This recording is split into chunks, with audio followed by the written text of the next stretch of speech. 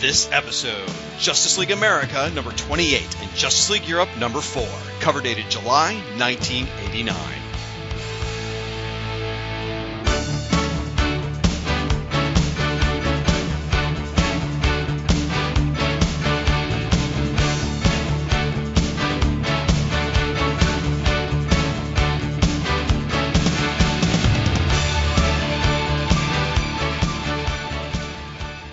Hello, and welcome to the 28th episode of Justice League International Bwahaha Podcast, a proud member of the Fire and Water Podcast Network. My name's the Irritable Shag, and I am your host, but I'm not flying solo. Every single episode, we featured 2 different guest hosts to help me tackle a couple of issues of the JLI. We'll chat with my second co-host a little bit later, but for now, my first co-host today is a New York Times best-selling author. What? Seriously? Yeah, I'm not kidding. And he's also a comic book historian. He's written numerous comics and graphic novels for publishers such as IDW and Archie, and worked on licensed properties including Star Trek, Doctor Who, Angel from the Whedonverse, and more. He's also written prose work covering topics such as the history of Star Trek and the history of comic books. And I imagine if there's any of his work you're not particularly fond of, he'd simply fall back on the defense of, that's my brother's fault. Folks, please help me welcome Mr. Scott Tipton. Welcome to the New York Embassy, Scott. Thanks for being here. How's it going, man? Thanks a lot, man. I'm doing good. It's a beautiful sunny day out here in Santa Monica. Got a big stack of Justice League comics. Life is good. Can't get any better than that, right? I mean, come on. So, I gotta ask you, Scott Tipton, New York Times bestselling author. What? The best thing about that is, by the way, that happens, once or twice, and I get to say it forever. I was just gonna say, that doesn't really suck, does it? So, not too bad. If you don't mind me asking, what works made the list? I was for Star Trek Doctor Who. Oh, okay. We were talking off air. Star Trek Doctor Who is one of my personal faves and meant a world to me because I'm a fan of both franchises. So that's so fantastic. I'm glad to hear that. That's awesome. So how did you get your break in publishing, man? It winds up, like a lot of things, kind of being in the right place at the right time and then just being ready when it comes up. I'd always planned on a career in comics. That was my goal. Whenever I was in high school and college, I was kind of mentored by Mark Gruenwald, the Marvel editor. Seriously? Yeah, because I was a crazy letter hack when I was at junior high school. I would be in my room on my typewriter writing letters to every comic I loved and some I didn't like. And I got a lot of stuff published in the letter columns back then. And so I got to know Mark Gruenwald at WonderCon in Oakland. Back then, Marvel would come to that show. And one time I'm at the Marvel booth, and he spotted my badge and started hassling me about some of the things I've been playing about in recent events. And so I got to know him pretty well, and we would talk throughout the year at every year conventions. And as I was going through college, the plan was going to be that I'd be heading out to New York to try and get an assistant editor's job at Marvel. And then right then was kind of the bust where Marvel was going through their bankruptcy. And Gruenwald said he didn't even think, he wasn't even not secure in his position anymore. He said, let's take some time and wait about it. And then a year later, he passed away. Right. And at that point, I'd already moved out to L.A. and started a career in advertising. And I was like, the idea of comics as a career just kind of like, well, it went away with Mark because I was just kind of so bummed out about it. But then jump ahead about a decade or so, and I find myself working on Kevin Smith's website, moviepoopshoot.com. Oh, wow. Yeah, it was Chris Ryle had been recruited by Kevin to run it, basically because he had written some bad reviews of Kevin's Green Arrow comics. They began arguing online, got to be friends, and then Kevin hired him to run this new site. Oh, my gosh. And we were good friends, so he recruited me to help him run it. So we did that for a good solid 3 years. And that's where I started my Comics 101 comics history column. Mm-hmm. And we were doing that forever. And then after a few years, Chris gets recruited to be the new editor-in-chief at IDW. Nice. And so I'm like, okay, look, man, I'm not going to say hire me because I didn't look at that. But if something comes along that you think I'd be a good fit for, give me a shot. And so he got some anthology horror books. I did a couple issues of that, and I liked it. It turned out it was fun to write those. And then they got the Angel license, and I knew Angel enough to know that I think I could do that. Mm-hmm. So I pretended I was a gigantic Angel fan, and and never doubt the quality of Wikipedia and a good line of BS, because I convinced him that I was an excellent fan of Angel, and I got to write a lot of Angel stuff. And then by the time I got done, I was a fan once I actually went and watched everything to write the books. But then they got the Star Trek license. And then I was like, okay, dude, I'm serious this time. I'm not saying just give me the job. I know I don't look at that, but just open the door. Crack. I'll get myself through that door if you just open it a bit. And so he let me pitch for a Klingon series, the that they wanted to do, and they were looking for an idea, and I pitched them on a Klingon Rashomon, where we took all the classic Captain Kirk episodes of Star Trek and retold them all from the Klingon perspective. Oh, that's fantastic. They dug that, and that was my first Star Trek series for them. And then I have basically been writing Star Trek fairly steadily for them, along with a bunch of other stuff, for ever since then. So, and you do this with your brother, right, as you're co-writing. So I find that fascinating, because I know how that would end up if me and my brother were writing together. There'd be a moment of, Mom, he's taking all the good Picard lines, is how that would go. So there's all kinds of questions that come to mind, so I'll keep it as sanitary as possible. What's the best and worst thing about co-writing with your brother? Well, the best thing is there is no worst thing. Aw, look at you. You're so nice. Oh, and that's me being completely honest, because this I'll be a lot harder by myself. What happened was I've been writing the Angel stuff solo. When I got the Star Trek job, that first one, I called up my brother, because we grew up watching Trek together, and I knew that we had very similar ideas about what makes a great Star Trek story. And so I said, look, I'm going to be calling you constantly, harassing you, picking your brain while I'm doing this anyway. Why don't you come in with it and write it with me? We'll try this one, and if you don't like it, never have to do it again. Right. And we started working together, and it clicked. The system evolved to the point where it's like right now we'll plot a series together, and then we'll just kind of divvy up the page count, and then just retire to separate corners. We each write a half, bring it together, and then boom, do like a polish on it, and it's good to go. That's fantastic. Do you find you can get more work done quicker than other writers because it's a two-person team, or do you still spend as much time on it? We'll probably still spend as much time on it. The real benefit, though, is oftentimes I'll get pages back with a surprise. Where there's stuff I think of, or he might have went in a different direction. The one I always remember is when we got to do the Doctor Who anniversary series. We got to write every Doctor. It was Prisoners of Time? Is that what it's called? Prisoners of Time, exactly. Yep. Thank you. And so in the third Doctor story, all of a sudden I get pages back, and there's this big Richard Nixon sequence, which we never discussed. And I'm like, this is great. He goes, yeah, I just had to go for it. That's fantastic. So it's evolved in this great system. That's so cool. I got to say, I would not go anything like that with my own brother. So my hat is off to both of you. So we're talking about Star Trek. We're talking about Angel. We're talking about Doctor, all these things. I mean, you've gotten to do a whole bunch of expanded universe stuff, right? You get to play with other people's toys. Now, that I got to imagine in some ways it's amazing. In other ways it's restrictive. So like, what are some of the pros and cons of doing that? If there's anything restrictive about it, it's the restrictions of each universe's own rules.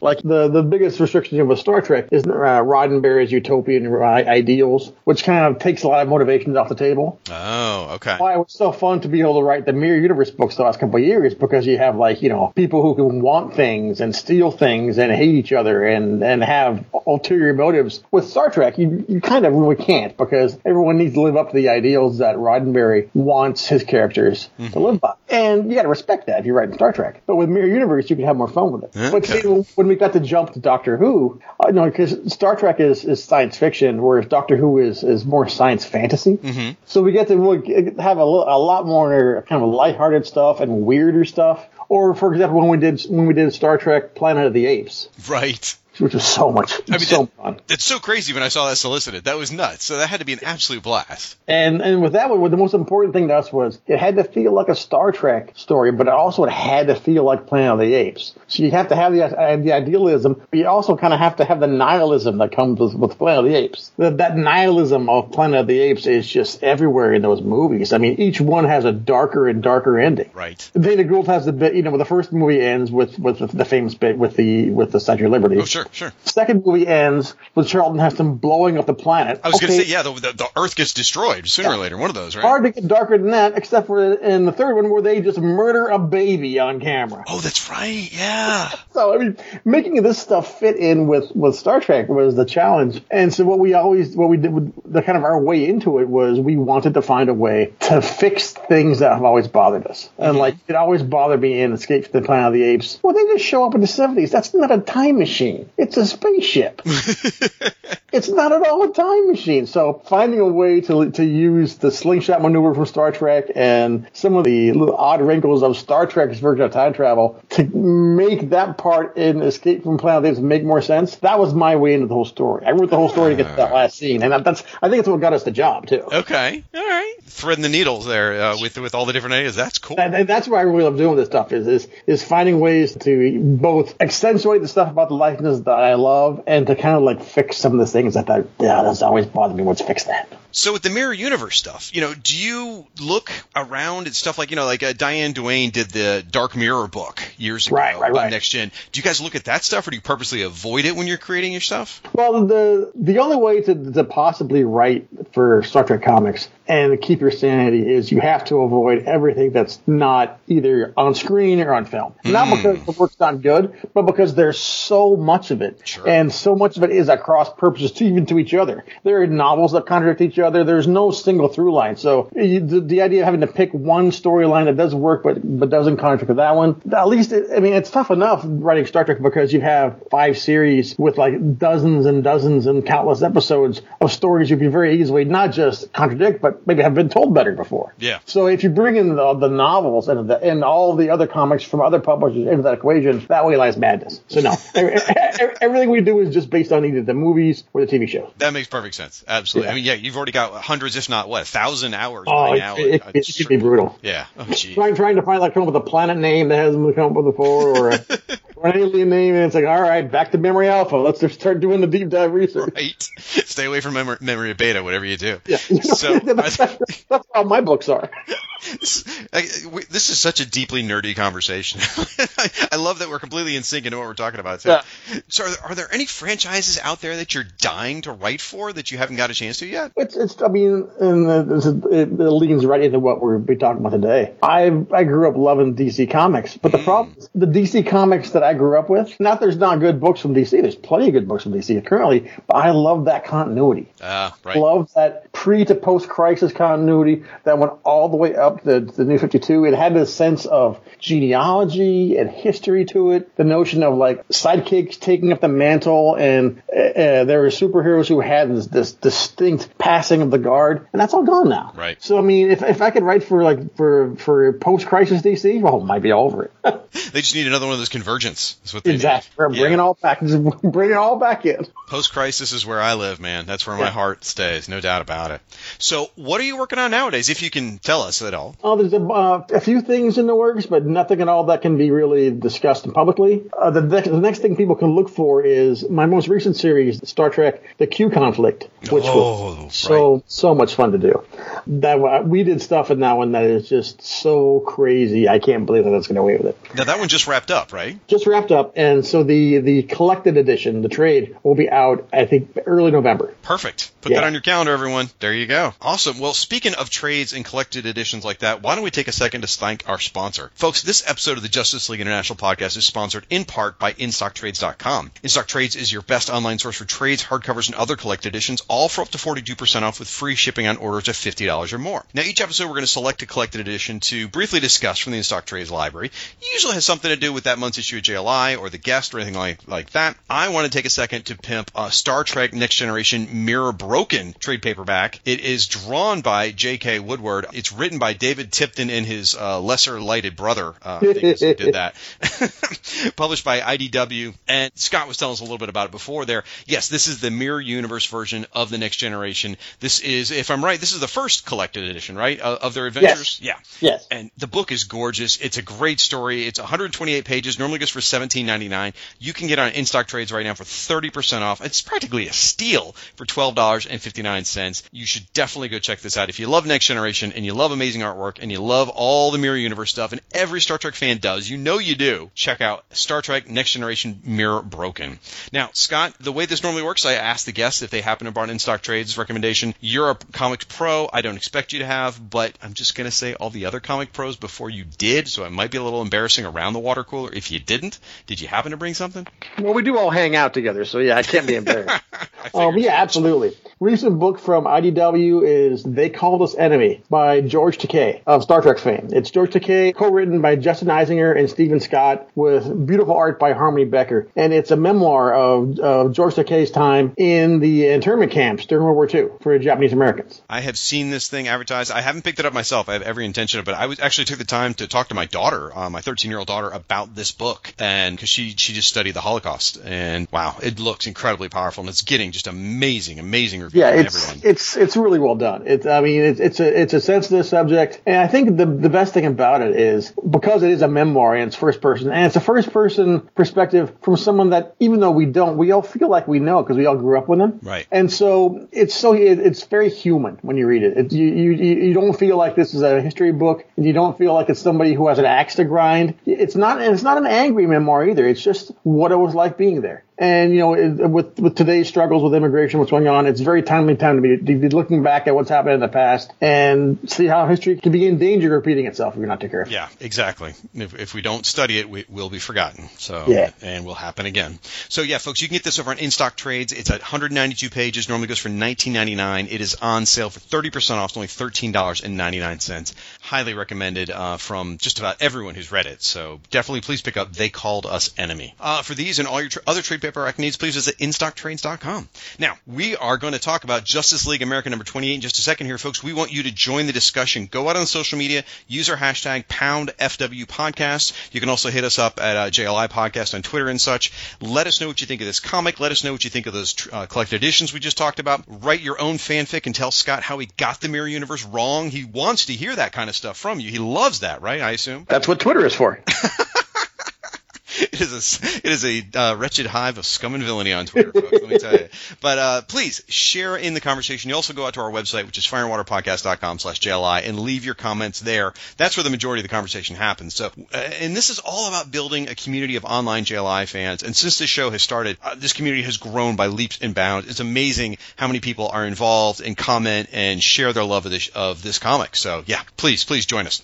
This is the part of the show where I am going to ask Scott some more questions because I haven't grilled him enough. Scott, could you please tell me, what is your personal origin story with the JLI? How did you find the book? And, what is it that made you fall in love with it? Well, I'm 4 years old, so I'm Me too. Yeah, and so I grew up in the age of Super Friends. I grew up in the age of the Legion of Doom. And so it was the perfect time to be reading Justice League of America when I was a kid because this was the satellite era. It was when George Perez was drawing the book, whenever Jerry Conway was writing it, and it was the team. I mean, you had the Big Seven, and then the people you always think about with Justice League. You had Green Arrow, Black Canary, the Hawks, the Atom, Firestorm, Zatanna, Ralph Dibny.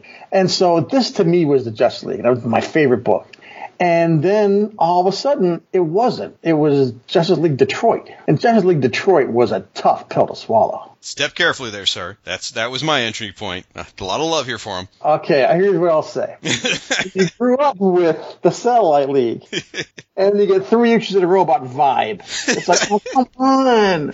Where's Hawkman? Something? And so I was not a big fan. I think part of it, I wasn't a big fan of the way the Detroit era got started, where Aquaman just throws this big fit and disbands the league because everyone else is not committed enough. And then he quits like 6 months later. Right. Well, Mayor's pretty hot. I mean, admittedly, I understand why he ran away, but still. So, I mean, Justice League Detroit's going on. I'm like, oh, I'm not digging this. And then the crisis comes, and it's not quite sure really what's going to happen to the Justice League.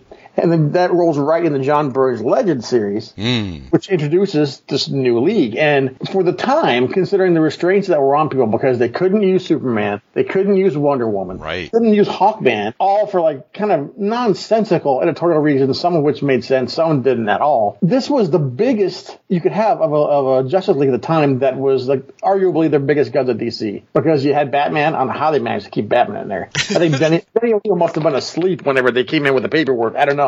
But you had John Jones, you had Black Canary, so it still felt like old school Justice League. Guy Gardner was really the only Green Lantern to come out of the crisis, so he is your Green Lantern, whether you liked him or not. And then you had big names like Dr. Fate and Captain Marvel, who had never been in the league. Right. And it was really exciting. And when you read that first year or so of the Giffen, DeMatteis, Maguire Justice League, it's not a comedy yet. It's a much funnier action series than most others. And the book, snappy pattern dialogue is just from the very beginning is so great. But it's not as much as a comedy as it would become. It's still a big action book. And it was the most exciting that book had been for years. And this is where I just jumped in with both feet. I loved everything about it. And then it was the luck of having a brand new artist that no one had really seen before, like Kevin Maguire, who was that good and who stayed for as long as he did that first couple of years. Right. And from that point on, I was hooked. I had that giant Justice League poster on my wall where they were standing in front of the curtain. Mm-hmm. I love that. Class of 87. Oh, yeah. Yeah, that's the one. And so, yeah, from that point on, I stayed with that book through thick and thin.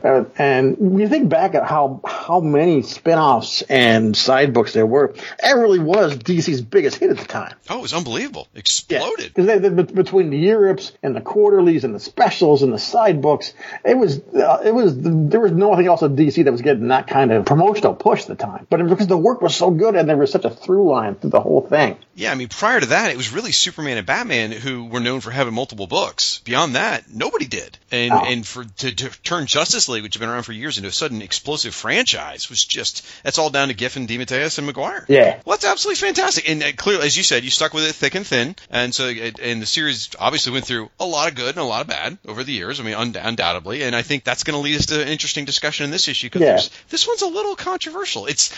By the way, folks, if you haven't figured out, this is the Guy in Ice date issue that everybody remembers because it's hilarious. But when you look at it from a 2019 lens, there's some things to ask questions about in this one. It really is. So why don't we get into it, folks? Again, go out to our website. There we'll have an image gallery as well. So if you can't seem to find your copy of this issue, we'll have a couple of panels and a couple of pages there for your reference for what we're going to talk about. But this is Justice League America number 28 from DC Comics, cover dated July 1989. On the shelves, May 9th, 1989. Only 1 month away from the Batman 1989 movie. Can you believe that? Like, there was a time in your life that the Batman movie hadn't been out? I mean, it's just crazy. Wow.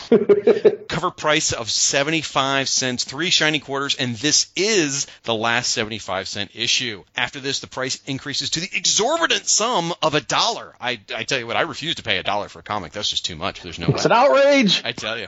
And this cover is by Kev Maguire and Joseph Rubinstein. Do you want to describe the cover for us, Scott? For one thing, brother, just to mention, I think that the fact that even after Maguire left the book, he stayed on for covers so much, it really gave the whole series this sense of continuity that was a big part of why it stayed so popular. Oh, I would agree. I always felt like the same character of the book remained. Yeah, the cover is what makes you pick it up, without a doubt. Yeah. And the other thing that did back then that they were doing, I don't know if this was the editor's job as much or if it was all just the cover artist, but they had some really innovative cover treatments. And so with this one, you see Fire and Ice walking out of the adult theater where he's taking her for their date, and the masthead is on the marquee. That is absolutely brilliant. They even stretched out the logo to make it look like it's up there with on the marquee. Yeah, pretty good stuff. Oh yeah. So guys there in all green. This is one of the things I love. They were very careful that because they're in plain clothes, but guys in all green and Ice is in all blue, and she's even got like the Valentine hearts in her arms there, like you would on a date sort of thing. So you can see they're plain clothes, but there's no doubt about who they really are. So I love that part about it. The marquee is just brilliant with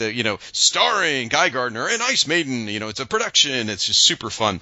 And there's lots of little things in here. Like you talk about the cover treatment. Another brilliant thing is this is the first time I can remember seeing someone use the UPC box to actually do something. In this case, yeah, that's pretty smart. Yeah, they've turned it into a trash can. And now I have both the digital copy and my hard copy here. The hard copy, I got the UPC code, but the digital one you can see it says trash toss it here instead of usually they'd have like the JLI logo or right. Who watches the Watchmen or whatever. So yeah, turning it into a trash can is brilliant. And then there's all the background stuff. And everyone has different word balloons. Like the little guy complaining has a yellow word balloon. The other guy's got a blue one and a green one, which is really neat. Now, interesting. There's a guy here in the front right he's heavy set. His shirt is slipping up. He's got a Batman shirt on. Of course he does because it's 1989. And he's opening something. And I had always heard that this was supposed to be Mike Carlin. And it looks a little bit like Mike Carlin. It does look like Mike Carlin. Yeah. So I actually reached out to Kevin Maguire, and he's like, nope, not the case. And I asked what he is trying to open there because I couldn't tell. And Kevin says it's a Chipwich, which that's a Chipwich, all right. I couldn't figure that out. Cracked me up. I just pulled it up as you were discussing it, just to take a look at it again. And that moment in Ratatouille where the critic bites the dish, it has the flashback to his childhood? I actually haven't seen Ratatouille. Okay, it's a great moment where he tastes the dish, and all of a sudden he has this sudden flash to when he was 6 years old. Oh, wow. I pulled this up and I realized it was never, and I mean never, as ill-fitting as we're seeing here, but I had that exact Batman t-shirt. That was a specific Batman t-shirt that was being sold at the time, and I just realized, yeah, I had that shirt. It's Batman running out towards you, like coming out of the thing, and above him is a big yellow. Is that a moon, or is that? It's a big yellow moon, and I think if I recall, there's like a faint bat signal on it. Okay, yeah. It looks very familiar. I totally had it. That is hilarious. And my cover, by the way, I do have to brag, is marred with this black ink, which is the signature of Ty Templeton when I got to talk with him at HeroesCon in 2017. So, well, the cover's absolutely hilarious, but let's get into the issue here. So, plot and presumably breakdowns by Keith Giffen. It's got to be, based on the way it doesn't say it, but the way it's laid out, it's got to be Giffen. Script by J.M. DeMatteis. Penciler is Ty Templeton for a whopping 4 pages 1 through 3 and 22. And then Mike McKone did pages 4 through 21, basically the internal guts there. Inks by Joe Robenstein.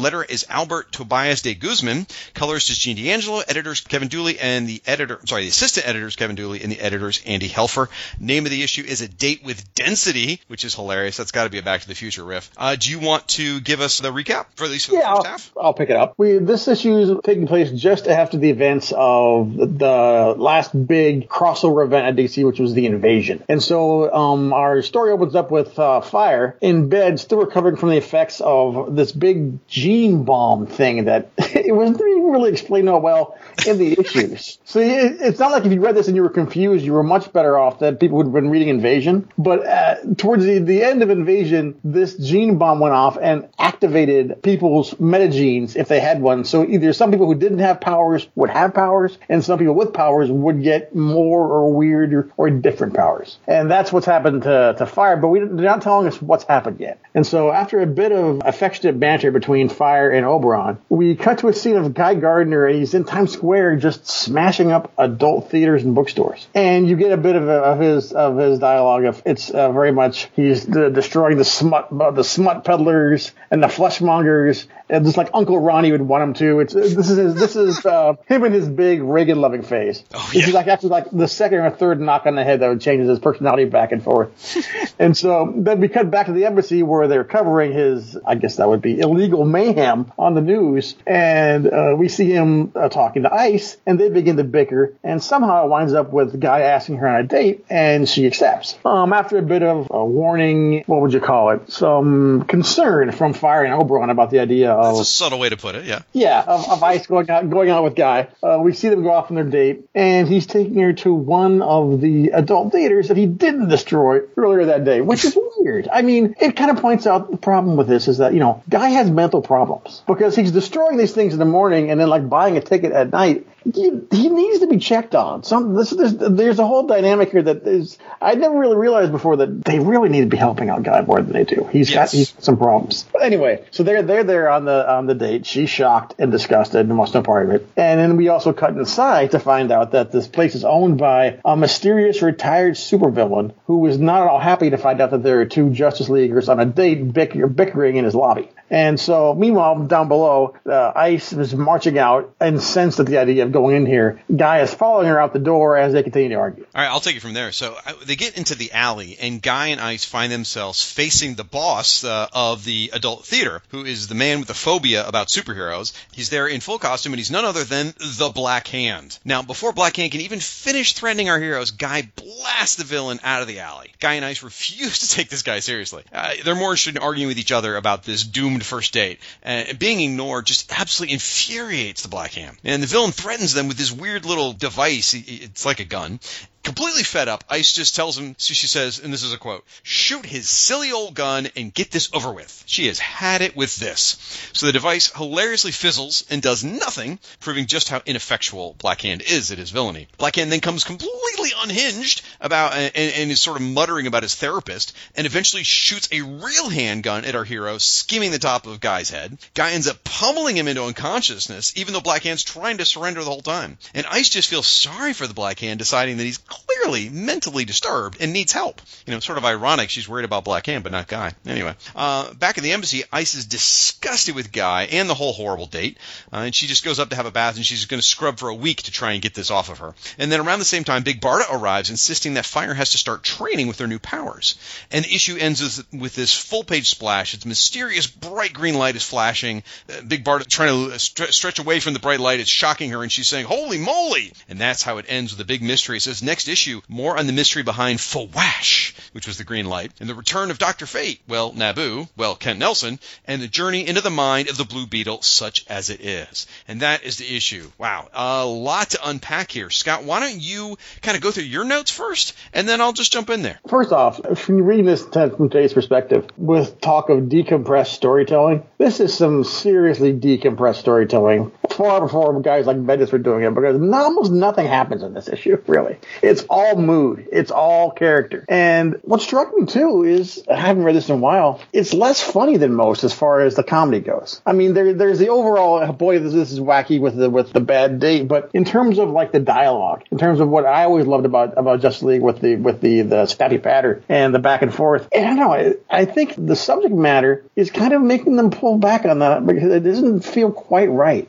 I'm surprised even that the notion of using an adult theater was ever even a greenlit back then. Right. I mean, this has got the Comics Code stamp on the front, so that was pretty surprising. And they've got like, there are naked ushers inside the theater, and they're all tastefully covered by word balloons, so there's no issues there. But still, it's surprisingly, I wouldn't say racy, but it's surprisingly mature stuff for what they were doing in the DC mainstream book at the time. Yeah, I mean, a little kid who picks this up who's, anywhere from 8 to 12 years old might not even know these kind of theaters exist. Right.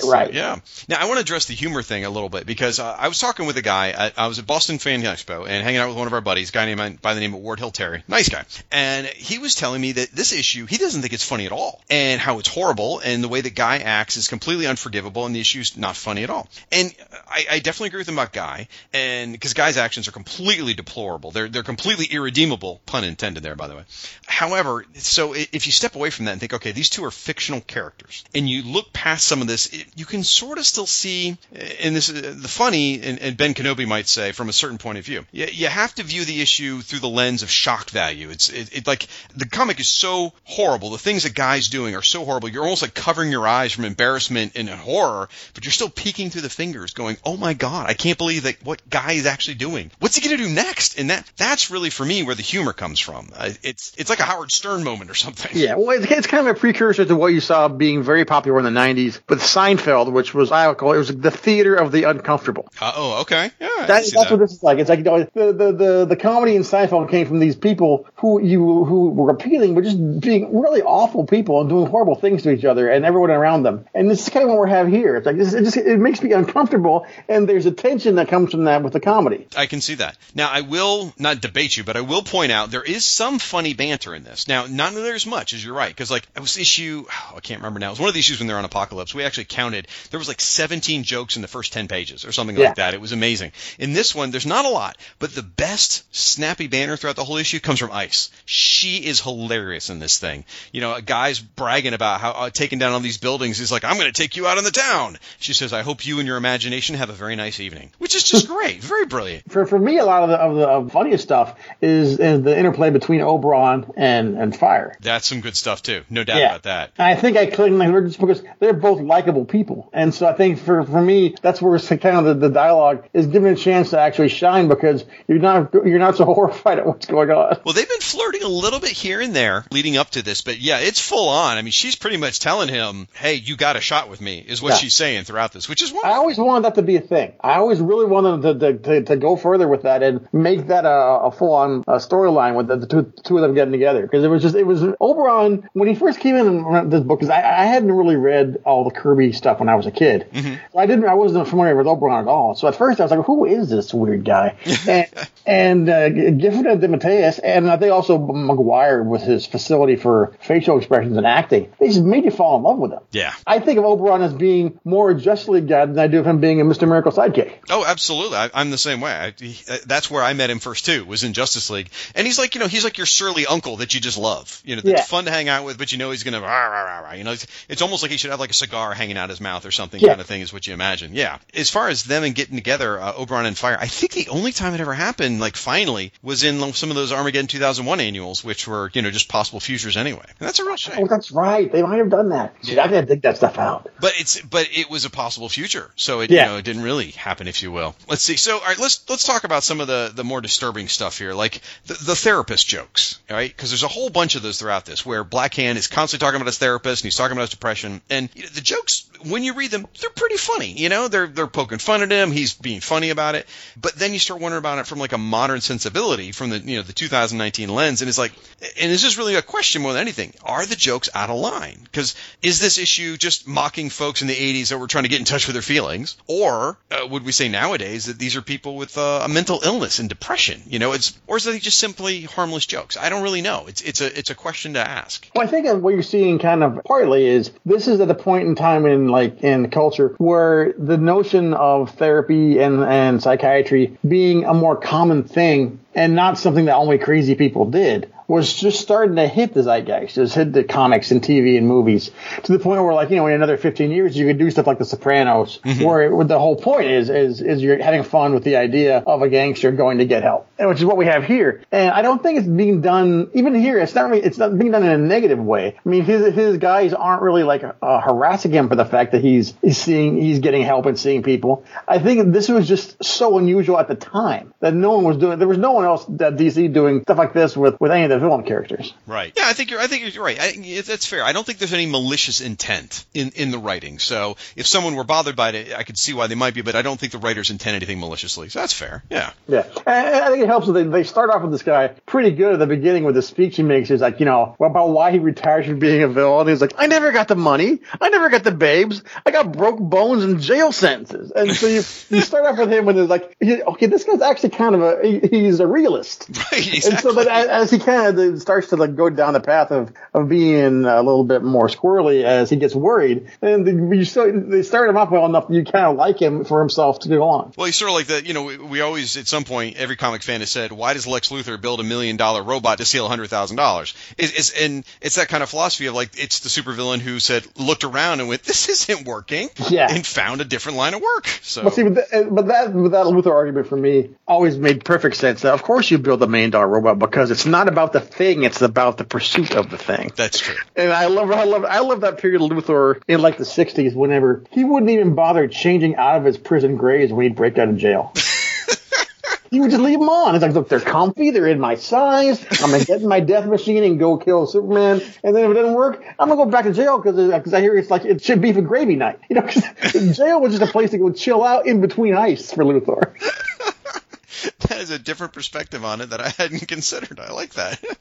Now, we talked about therapist, and you brought up a point earlier in your recap about Guy Gardner needing help. He really does. I mean, this is a guy whose personality changes radically with blows to the head, right. And you never see them trying to get him some help for it. And even here, he's a dichotomy where he's being this kind of right-wing anti-pornography crusader by destroying these buildings, and then he's like 2 tickets in the front row, and no one says, "Hey, what is the matter with you? Wait, maybe you shouldn't have the most powerful weapon in the universe on your hand." With all the bonks in the head, I don't think they ever even sent him to the doctor once. Not once. No, they left him under the sink, if I recall, with a mouse. Right. Oh my gosh. It's so awful, it's hilarious. And I guess that's part of why it works as a joke. Let's see. Before we start talking about the art, I did have 1 or 2 more things I want to talk about. So Guy Gardner taking down 3 buildings, and then the city management is happy about this. Yeah, that was strange. Wow. I mean, it really is the era of Reaganomics, I guess, isn't it? Wow. Well, I also have to wonder, because this is a time back in the day whenever DC was so entrenched in New York, and this was about the period where Times Square was beginning to see this kind of renovation, where they were tearing out all these things, and all of a sudden they're moving into Disney stores, into TGI Fridays, and trying to renovate Times Square into being a more touristy area. So I kind of have to wonder if what we're seeing here is a reaction to the DC guys, what they were seeing every day. That's fair. Yeah, over in their building that starts with 666. A little creepy, but yeah.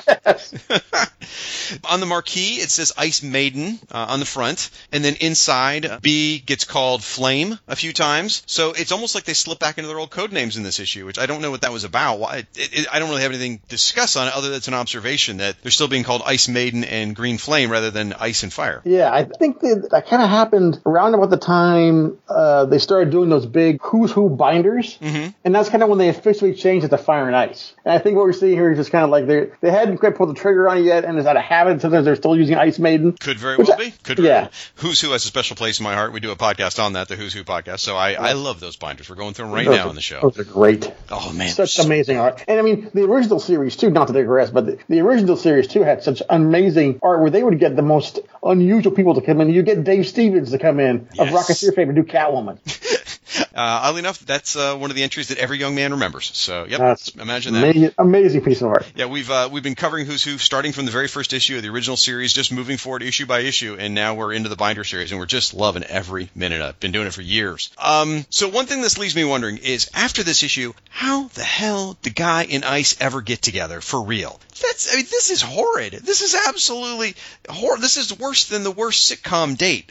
There can't be any coming back from this, and I don't remember how they end up together, and I can't believe that could ever happen. I mean, again, I think it mostly just happened because this one issue kind of put them together as a kind of romantic couple, even though it went so badly. And it just kind of remained in people's heads until down the road a ways, whenever they want to do anything romantic with either of these characters, by default, they would just go back to Guy and Ice. I guess so. I don't know. I'll be interested to see how this explores and grows, because, I mean, obviously I've read all these. I just don't remember. It's been so many I don't either. years. But it makes no sense at all. I mean, there is, like you said, there is no coming back from this. Right, exactly. I mean, I've had some bad first dates, but nothing like this. This is crazy. The one thing that was always struck me as weird of this issue is whenever he first comes to pick her up, and she makes fun of his suit. It's not that bad a suit. But that's one of the best. Again, you talked about the snappy banners. That is one of the best lines, because he makes a joke. He goes, "That was a joke," and she says, "So is that suit," which is freaking hilarious. I love that line. If it was a bad suit, maybe, but I mean, the collar is a bit 70s, but otherwise, it's a single collar. There's no print. It's not the worst suit in the world. He doesn't show up like Crazy Quilt or anything. Well, it's 89, right? So, like you said, it's 1989. He's got the 70s collar. He's got it buttoned down all the way to practically like his navel almost, and you can see there's some sort of gold chain hanging in the middle there. The gold medallion might be the thing that does the man. You're right. So it's a little much. It's a little much. Now, we started talking about the art, so let's do that. So we've got a little bit of a lot of McKone sandwiched by some Templeton. So what do you think of the art in this issue? This kind of highlights what was always the one bad thing about the fact that JLI had such great artists most of the time that when they would step back to somebody who was only kind of okay, it would just seem like a huge drop. Because you start off with these amazing Ty Templeton pages, and then McKone stuff it just feels pedestrian. Oh, you really? Okay. Yeah. I think it starts strong, like when Guy is jackhammering away at the buildings, and you get the next couple of pages of Guy's face. I really think those look nice. In fact, a Guy's face on page 4 really looks like a Byrne version of Guy to me. It almost looks like he was inspired by the stuff in Legends, that version of the Guy. But yeah, as you keep going, you're right. It ranges from those amazing pages to really not good pages on page 6. Yeah. One of the things, though, I do want to say is part of the inconsistency, I got to imagine, is because this is only Mike McKone's second published work ever, if you can believe that or not. So he goes from just stepping into the industry to putting them on their top-selling book, which is shocking that they had that much faith in him at this point. Yeah, that's fair. And I think it's also unfair to these guys when you put them in the same pages with guys like they would have when the other one who would drop in would be Adam Hughes, and you would get full interior pages from Adam Hughes and it'd be gorgeous. Right. And not just from a pinup standpoint, nobody does better acting and expressions than McGuire and Hughes and Templeton. Right. So I mean, somebody who's where that's not their forte, where they're the thing they're best at, it's obviously going to suffer by comparison. Well, we were chatting with Ty Templeton at Boston Fan Expo just a couple weeks ago, and during the conversation, we were talking about the podcast in this particular issue, and mentioned, and he just off the cuff, I got to get more details from him, but he said that the reason there was a fill-in for this issue is so that he could take a vacation. Oh, which is that's really nice that they did that. It's fair, but that makes me think. Oh, imagine if this whole issue had been by Templeton. Oh, what could Templeton have done with this Guy and Ice stuff in the theater? Yeah, that's fair. That's fair. But it is a testament to McKone that this issue is so well remembered, though, too. I mean, that's true. Everybody remembers this issue. It's not one anyone forgets. I did like on page 11, and I didn't notice this till the second time reading it. Ice has had enough. She is totally disgusted by Guy. She knocks him down, or you just see Guy go. I'm sorry, you actually just hear the noise of Guy getting knocked down. In the next panel, you see him on the ground. Well, I didn't notice till the second time I'm reading. He's covered in chunks of ice. Yeah. I just figured she punched him, but now it's become clear she used her powers on him. In fact, there's little melted puddles in a later panel, which I thought that was a really nice, subtle art move. That was very well done. Either a punch or she put the ice band style ramp ice underneath him or something to make him slip. But yeah, it's very subtly told there. Yeah, and McKone does do very good once Black Hand shows up. I mean, he looks very super heroic. There's a great 3-panel progression on page 15, just showing the expression of him being disappointed, kind of a absorbing it and then getting pissed for being ignored. So there's a lot to love in here that McKone did. I think and like the following page, whenever he's got the handgun, he looks completely unhinged. Oh yeah. So yeah, there's more stuff there than I was giving credit for. That's fair. It's a mixed bag, folks. There's some great pages and there's some really not good pages in here. And but overall, it's still a fantastic issue, and I absolutely love it. One more thing I wanted to talk about too is Ty Templeton does an amazing Big Barda. Oh yeah. His Barda is spectacular. He did tell us that Big Barda is his favorite member of the JLI. It's his favorite character to draw. In fact, I commissioned him to do a Big Barda sketch when we were in Boston. It's just absolutely stunning. Great looking version of Barda. Barda is my girlfriend's favorite DC character, and I commissioned McGuire to do this amazing full color piece of Barda and Scott together. Aww, and it's so good. It's such a great piece. Oh wait, so your girlfriend's favorite is Barda and Scott? That's awesome. That works perfectly. Yeah. The last page here, whenever she's reacting to the Flash with the holy moly, that's probably my it's a quieter kind of funny, but that's kind of my pick for funniest moment in the issue. Really? Yeah. All right, well, let's do that now, folks. We are about to tackle the Bwahaha Award. This is where we nominate the funniest moment in the book. Obviously, Scott has just shared his. I'm going to pick mine, and we're going to go head-to-head and figure out which moment is the funniest. So tell us a little more here. So it's the last page, the splash page here of Barda. That you're saying that's your moment. Tell us why it's funny to you. First off, character-wise, I mean, Barda is this apocalyptic warrior goddess, and the way she was always characterized in the Kirby stuff is just, the big and bombastic. And holy moly is such a kind of Billy Batson thing to say. And the way that's what the lettering does too. The lettering works into it. It's the tiny lettering in a larger balloon to indicate it's under her breath, and it works so well with the image that every time it makes me chuckle. I get that. All right, that works for me. Well, my suggestion is a different one. It's a combination of page 13 and 14. It is when the Black Hand shows up and he pulls out his little gun device, and Ice has just had enough. And I mentioned it earlier. She goes, "Oh, for Pete's sake, let him shoot his silly old gun and get over with it." And Black Hand doesn't know what to do, and he's like, "Let him shoot?" And so he does, and it just goes. And they basically walk away, and they ignore him completely. I found that whole sequence freaking hilarious because there's a great build-up to it, the shock of letting the supervillain do it, his failure. I just felt like that was a huge build-up and a great payoff. That was my Bwahaha suggestion. And it certainly helps that is the least threatening supervillain weapon I've ever seen. It's like he's holding a giant gel cap. Right, I was thinking remember, this shows our age, but the legs, the pantyhose container you get in the store. He's holding a pantyhose egg. Right, that's what it looks like to me. So now we got to decide, Scott, which one is the funniest moment of the book. Yours translates better, so I'll go with yours. Well, I'm not one to brag, but when a New York Times bestselling author says that the joke I picked is better, I think I got to agree with him. So you are an authority on writing, sir, so I will go with that. Well, congratulations to Black Hand. You have won the Bwahaha Award. Please wear it with pride. It is as tangible as the laughter we give you. So, now, before we wrap up here, Scott, I do got to point out, this month we are covering Justice League America number 28, and on the back half of this episode, I'm going to be speaking with another guest. We're going to be covering Justice League Europe number 4. And as I was perusing that letter page, something jumped off the page in me. I don't know if you're familiar with this. It has these. They used to do these things on letter columns where if they didn't print someone's full letter, they would just put a snippet of something. And there's some guy in here named Scott Tipton of Antonacci, California, who states, quote, "The art is," and this is talking about Justice League Europe, "the art is absolutely fabulous. Sears does just as an excellent job as McGuire did. He also draws the most gorgeous Wonder Woman I've ever seen," and I quote, "Yowza." So, yes. Yowza indicates I was reading Bloom County at the time. So, sir, this is in fact you. Oh, yeah. Like I said, I was a massive letter hack back in the day. I was in the back pages of everything from Flash to Secret Origins to West Coast Avengers, you name it. Oh, that's fantastic. So you loved Bart Sears' Wonder Woman. I bet you really enjoyed that a whole bunch in Justice League Europe, huh? Exactly. The pages and well, that was it. Yeah, I think 4 panels or something like that. I need to count the panels at some point, but that was about it. And a cover. So, well, all right. Guess that's going to cover this issue. So, Scott, tell you what, could you do me a favor? Since the Black Hand proved to be so incredibly ineffectual in this issue, and you're a comic pro, and you did say you all hang around the water cooler together, I was hoping you might be able to reach out to Jeff Johns for me and break the news to him that his big bad for Blackest Night is a complete joke.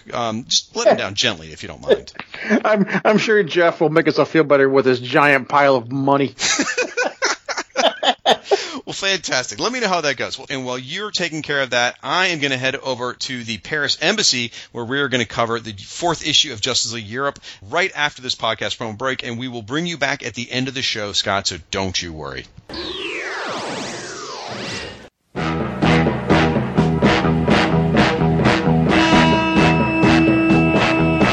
Fire and Water Podcast Network is a collection of Super Friends plus Shag. So what could be more appropriate than a podcast about the Super Friends? It's For All Mankind, a Super Friends podcast, a read-through show about the classic DC comic book series, covering all 47 issues of the original run, plus a few surprises. Hosted by me, Rob Kelly, and a rotating group of my Super Friends. Coming soon from the Fire and Water Podcast Network. It all looks good to me.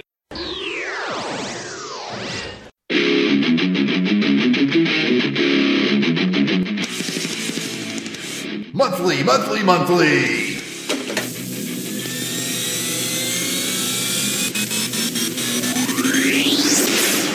It's Action Film Face Off.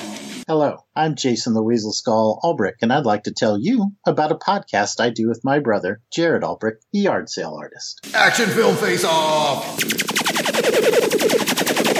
Yes, thank you, Jared. Action Film Face Off is a podcast where my brother and I, who are both military combat vets. Jason was a Navy SEAL. Jason was not a Navy SEAL. Jason was a military intelligence wing. But anyway, in each episode of Action Film Face Off, we select 2 different action films. Some of them have Chuck Norris. Technically speaking, none of them have had Chuck Norris yet, but it could happen because we use a randomizer set between 1970 and modern day to select our 2 films. So you'll always get 2 films, each from a different year. Our randomizer has spikes on it. We use a Google random number generator, so it does not have spikes on it. And we put the films into our Videodome arena. It also has spikes. It does not have spikes. But we discuss the films and score them through 6 different rounds of criteria. I score Bond films very high. Okay, that's true. But anyway, by the end of the episode, we crown one of the action films the champion of Action Film Face-Off. Next episode, Jason fights a bear. Jason is not fighting a bear, but please give our show a listen. We're part of the Longbox Crusade network of shows. Pat Sampson killed a man with a sword once. I can neither confirm nor deny that statement. But you can find us on iTunes, Google Play, and most podcatchers under Longbox Crusade, or you can subscribe to just our show by searching for Action Film Face-Off. Come see the blood fly. And that's Action Film Face-Off. We do, indeed, invite you to come and see the blood fly. I just said that.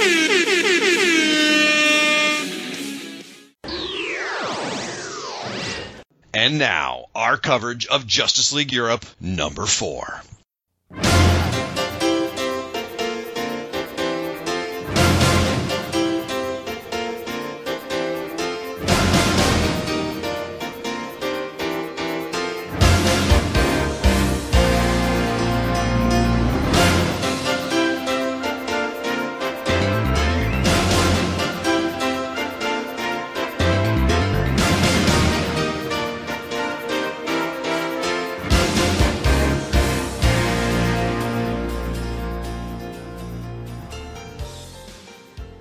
All right, folks, we are back from break, and I am here with our second co-host for this episode. This gentleman is an honest-to-goodness emergency room doctor. Seriously, I'm not kidding. Now, unlike Dr. Fate or Dr. Spectrum, this guy actually stuck it out and finished medical school. However, I gotta say, given his predilection for superheroes and his medical credentials, I'm a little bit disappointed he's not out running around at night protecting the streets disguised as Dr. Midnight. Just saying, maybe he's a little more like Dr. Lazy Nerd, maybe? Anyway, folks, please help me welcome to the show Dr. Ange. Welcome to the Paris Embassy, Dr. Ange. Thanks for being here. How you doing, man? I'm doing great. Thanks for inviting. Very close to perfecting the blackout bomb so that, career as Dr. Midnight may be around the corner, but, still have to work a little bit. You've got that fallback position of the crime doctor if necessary. Yeah, I suppose that, it's always difficult. Or the hero's villains or the villain's heroes. It all, in your story, you're always the hero, right? So. Now, every other time we've ever recorded together, Ange, I've had to say, well, Ange and I have never met face-to-face. Well, folks, we now have. We hung out not too long ago at the Boston Fan Expo together, and I have to say, my life is now marked by before I met Ange and after I met Ange, and it's a whole different world for me now in my story. Yeah, I have to say it was great. I consider you guys to be family, but it was actually so cool to talk to you guys and hang out and break bread and hug now and then and commiserate over comics and commissions. It was just a wonderful experience. Oh, I was referring to all the antibiotics I've been having to take since I met you. But anyway, yeah, that other stuff was great too. Yeah, I loved all that. Yeah, that stuff. Yeah, it was good. No, I had a really great time, and it was so much fun. And we got to see Ty Templeton while we were there from Justice League International, and just lots and lots of awesome stuff. For me, it was cool. I got to see Steve Rude, and I waited in Mark Silvestri's line forever. And I can vouch for that. Like, what, 3 hours sunk in the Silvestri line? Probably over the course of 2.5 days. But, eventually I got there, so it was all worth it. In the spirit of talking about Boston Fan Expo, I'll mention a couple of commissions I got. Got a Ty Templeton commission I'll tell you guys all about later, which was amazing. I also got a Blue Devil commission by Bill Wolko, and I got a Will Payton Starman, my beloved Will Payton Starman by Scott Hanna, and that was so cool to talk to those guys. Oh my gosh. But it has nothing to do with Justice League, so we should probably, or at least Justice League Europe, so we should probably bring it down into it. So Justice League Europe number 4 is what we're going to be talking about here. Now, Ange, you have sort of an interesting perspective on this. When you and I started discussing bringing you on the show, you had a little bit of something to admit to me. So why don't you tell us your personal origin story with the JLI, how you fell in love with it all those years ago, and you've been a devout follower, and you've read every issue, and you mainline it right into your heart.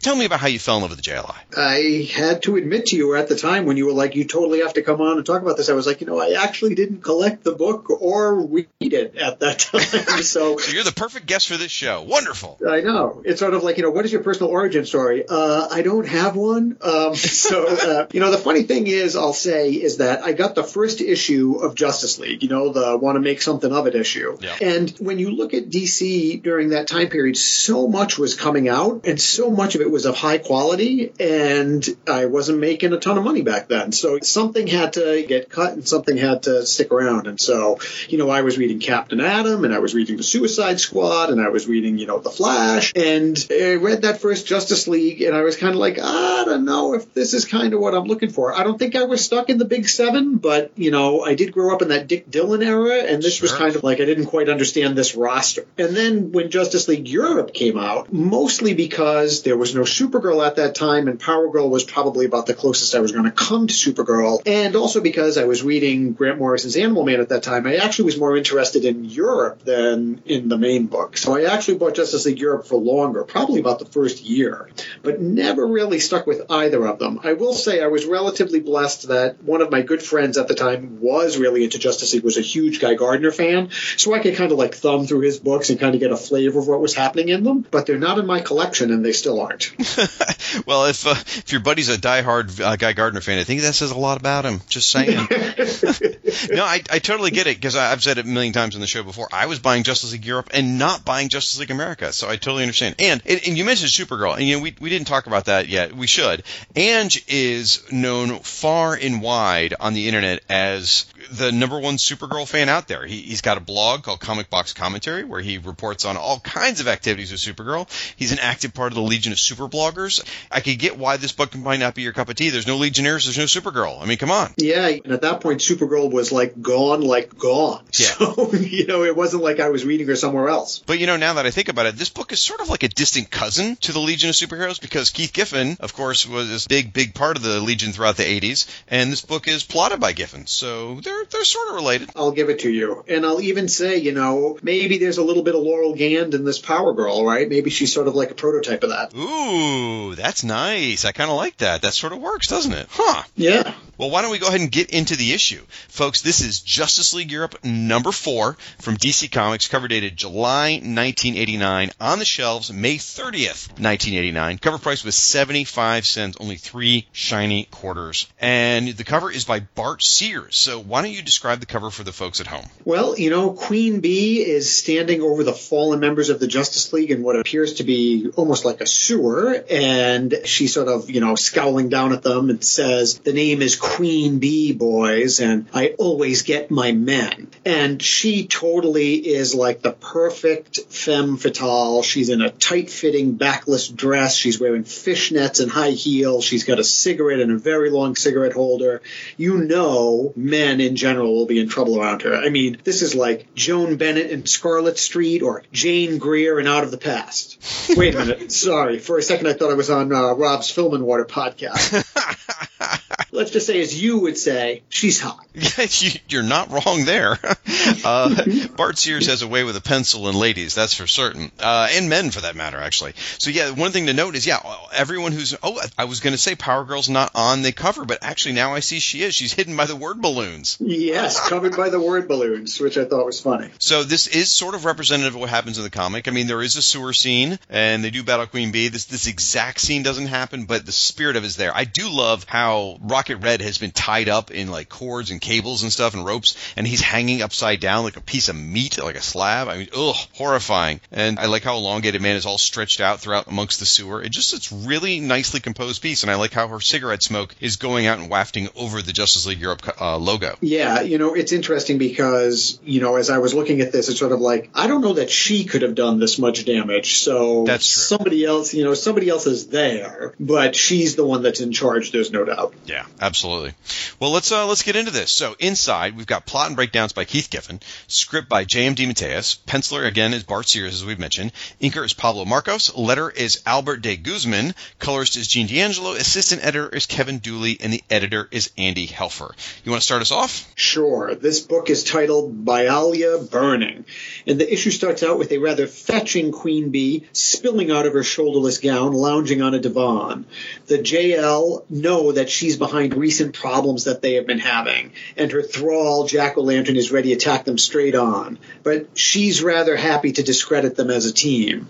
Meanwhile, Buddy and Kara fly into Bialia undercover, as best as they can be, both using and not using their code names in public, to investigate the Queen Bee and figure out exactly what she's plotting. They find the Flash already in their hotel room ready to join in the fight. But first, Wally has to make a ton, and I mean a ton, of inappropriate comments to Power Girl.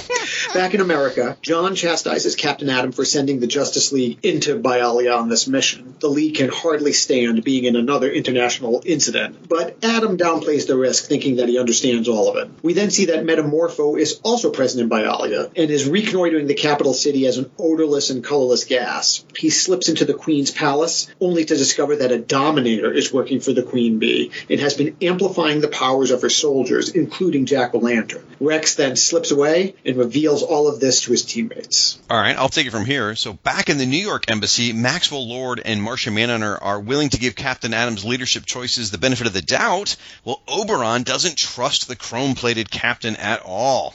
Then back in Bialia, while Owl Woman is getting a power upgrade from the Dominator, our heroes invade the Queen's palace via the sewers. Get it? The cover, the sewers? A security camera picks up the JLE, and Jack-O-Lantern arrives to confront them in a great full-page splash. Then, using some surprising teamwork, our heroes take down Jack-O-Lantern, which is an improved performance over last issue, but not before the villain blasts through the surface, accidentally killing a Bialian citizen. Then, using super speed, the JLE arrive in the Queen Bee's lab. Our heroes, having the upper hand, confront the Queen Bee herself. Suddenly, and this is weird, the story jumps forward to that night. We don't even get to see the resolution of what happens. And through the dialogue, we find out that rather than fighting, the JLE have blackmailed the Queen Bee. To prevent a possible international embarrassment for the Queen Bee, the JLE is willing to keep silent about the true nature of her kingdom. In exchange, the Queen Bee will leave the Justice League alone going forward. And one of the terms is that the Queen Bee will sever her ties with the Dominator, which she does by shooting him dead. Oh yeah, she also had Jack-O-Lantern murdered for accidentally killing that Bialian citizen too.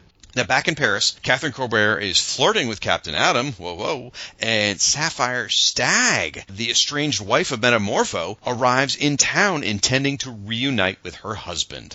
Next issue, Old Flames. Woof! All right. So a lot happened this issue, and we got a huge resolution to a plot that has been going on for months throughout the Justice League books. What'd you think of this one, buddy? I actually liked it a ton. First of all, I can remember that Bart Sears' art was one of the reasons why I sort of stuck around with this pretty long. And, he really shines in this. I know that you've had a discussion in the past about, was it Marky Post or somebody else that he stylized Power Girl after? That's just our suspicion, Marky Post or maybe Denise Crosby, but we have no verification of that whatsoever. Well, I'm going to tell you, as a Robotech fan, I look at some of these pictures of her where she's sort of like undercover with that big bouffanty dollop of whipped cream blonde hair. Yeah. It could be Dana Sterling. Oh, that's all I'm going to say. Anyone at home who has their Dr. Ange bingo card, go ahead and check off that box. I will tell you, Dr. Ange, that Stella does not listen to this show, so you scored no points this round.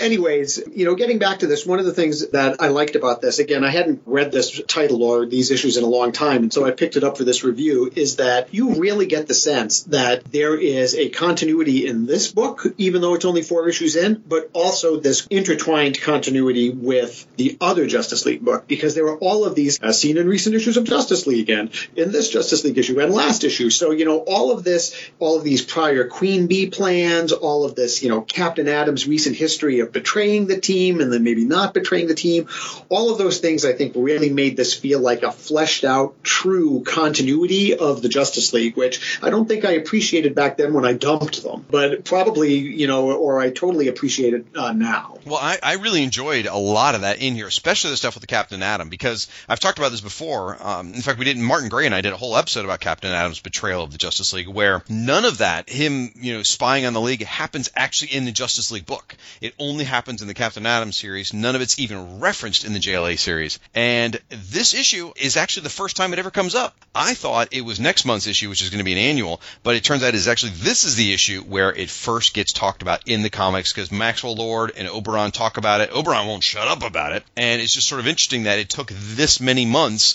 for it to finally make its way into the JLI comic book. And I'm glad it's all brought up here. And they also mentioned the annual, because Captain Atom invaded Bialya around this time period. He invaded a little while before this, and they made reference to it and made it part of the bigger world. Yeah. They also referenced Blue Beetle, because over in JLA, he's currently brainwashed right now, and they're trying to deprogram him, and so they brought it up here as well. Yeah, it really sort of fleshed out. And of course, having listened to all of your prior episodes, there was this flavor that I sort of understood all of this. So it really kind of made this truly three-dimensional, or a book with what felt to be true history. Yeah. Now, I also have to say that, and I'm probably like one of, count them on one hand, I am a fan of Jack-O-Lantern. And maybe not this Jack-O-Lantern because he's a villain, but my first encounter with him was in Super Friends number 37, believe it or not, which is a book that guest starred Supergirl. That's really the only reason why I bought that Super Friends book. And back then, you may remember, they had these backup features, sort of like the Whatever Happened To in, DC Comics Presents, but it was origin stories or brief adventures of the Global Guardians who were being introduced there. Right. And so in that issue, it's Jack-O-Lantern who fights really a giant who's tromping all across Ireland. And so I knew him before these issues. And so I understood, he's got that weird lantern, he's got eyes, he can fly. So it was cool to see him here. I never got the sense in that Super Friends book that he was going to be able to kick the snot out of the Justice League, but he's one tough mutter here, huh? Yeah, he's very tough here. Well, they amped up his powers. The Dominator amped up his power battery, so that's part of where that comes from. And now someone's going to immediately jump in the comments and correct me here. I'm not even sure if this is the same Jack-O-Lantern that was in the Super Friends stories. Well, there's been several of them, and I can't remember if this guy is the first one or the second one. The one I was most familiar with is actually an even later incarnation, the one that was part of the Primal Force team. You joked about people who can count them on one hand. I'm pretty sure I can count the number of fans of Primal Force on one finger. So I loved that Jack-O-Lantern. But yeah, so they ramped up his powers, which is a plot in this issue too, because they're ramping up Owlwoman's powers right now. And I'm interested to see what happens, because by the end of this issue, Owlwoman, last time we saw her was still in that cocoon, and the Dominator's dead. So I don't know what happened to her. I don't know if she made it or not. So hopefully we'll find out in subsequent issues. I really don't know, because I haven't been reading ahead. So we'll find out. Yeah, and what did you think about him? Because it was strange. He definitely seemed to be subservient to Queen Bee, but he also has this hot temper and occasionally seems to do things that irk her. So he's not completely subservient. He calls her, dame or lady, something like that bothers her. and he keeps saying, I'm going to do things my way, and she keeps saying, no, I'm telling you right now, you're not going to do it that way, and you have to listen to me, don't you? And then he goes, yes. And so is it truly like mind control, or is it that she seduced him, or what is your take on that? Oh, it's definitely mind control, because there's a line in here, and I only would have caught this because I think I've read this thing 3 times getting ready, where he says something like, your doctors made sure of that, and he says, I don't have a choice. So he's definitely been mentally programmed to love her. And it gets creepier because, the dialogue makes it pretty clear. He's her sex slave. When she is looking for a little something, he has no choice. And that's a little creepy. So yeah, I think it's there in the dialogue where they talk about the fact that he was programmed that way. And then it keeps going. Let's talk about Queen Bee for a minute here. Bart Sears draws her a really certain way. Like, it's interesting. She's obviously very sexy. They really try and amplify that. You talked about the femme fatale look on the cover and everything like that. All of that's there, with the hair and the body and the fashion and all the accessories and all that. However, her face, Bart Sears specifically draws her face kind of rough.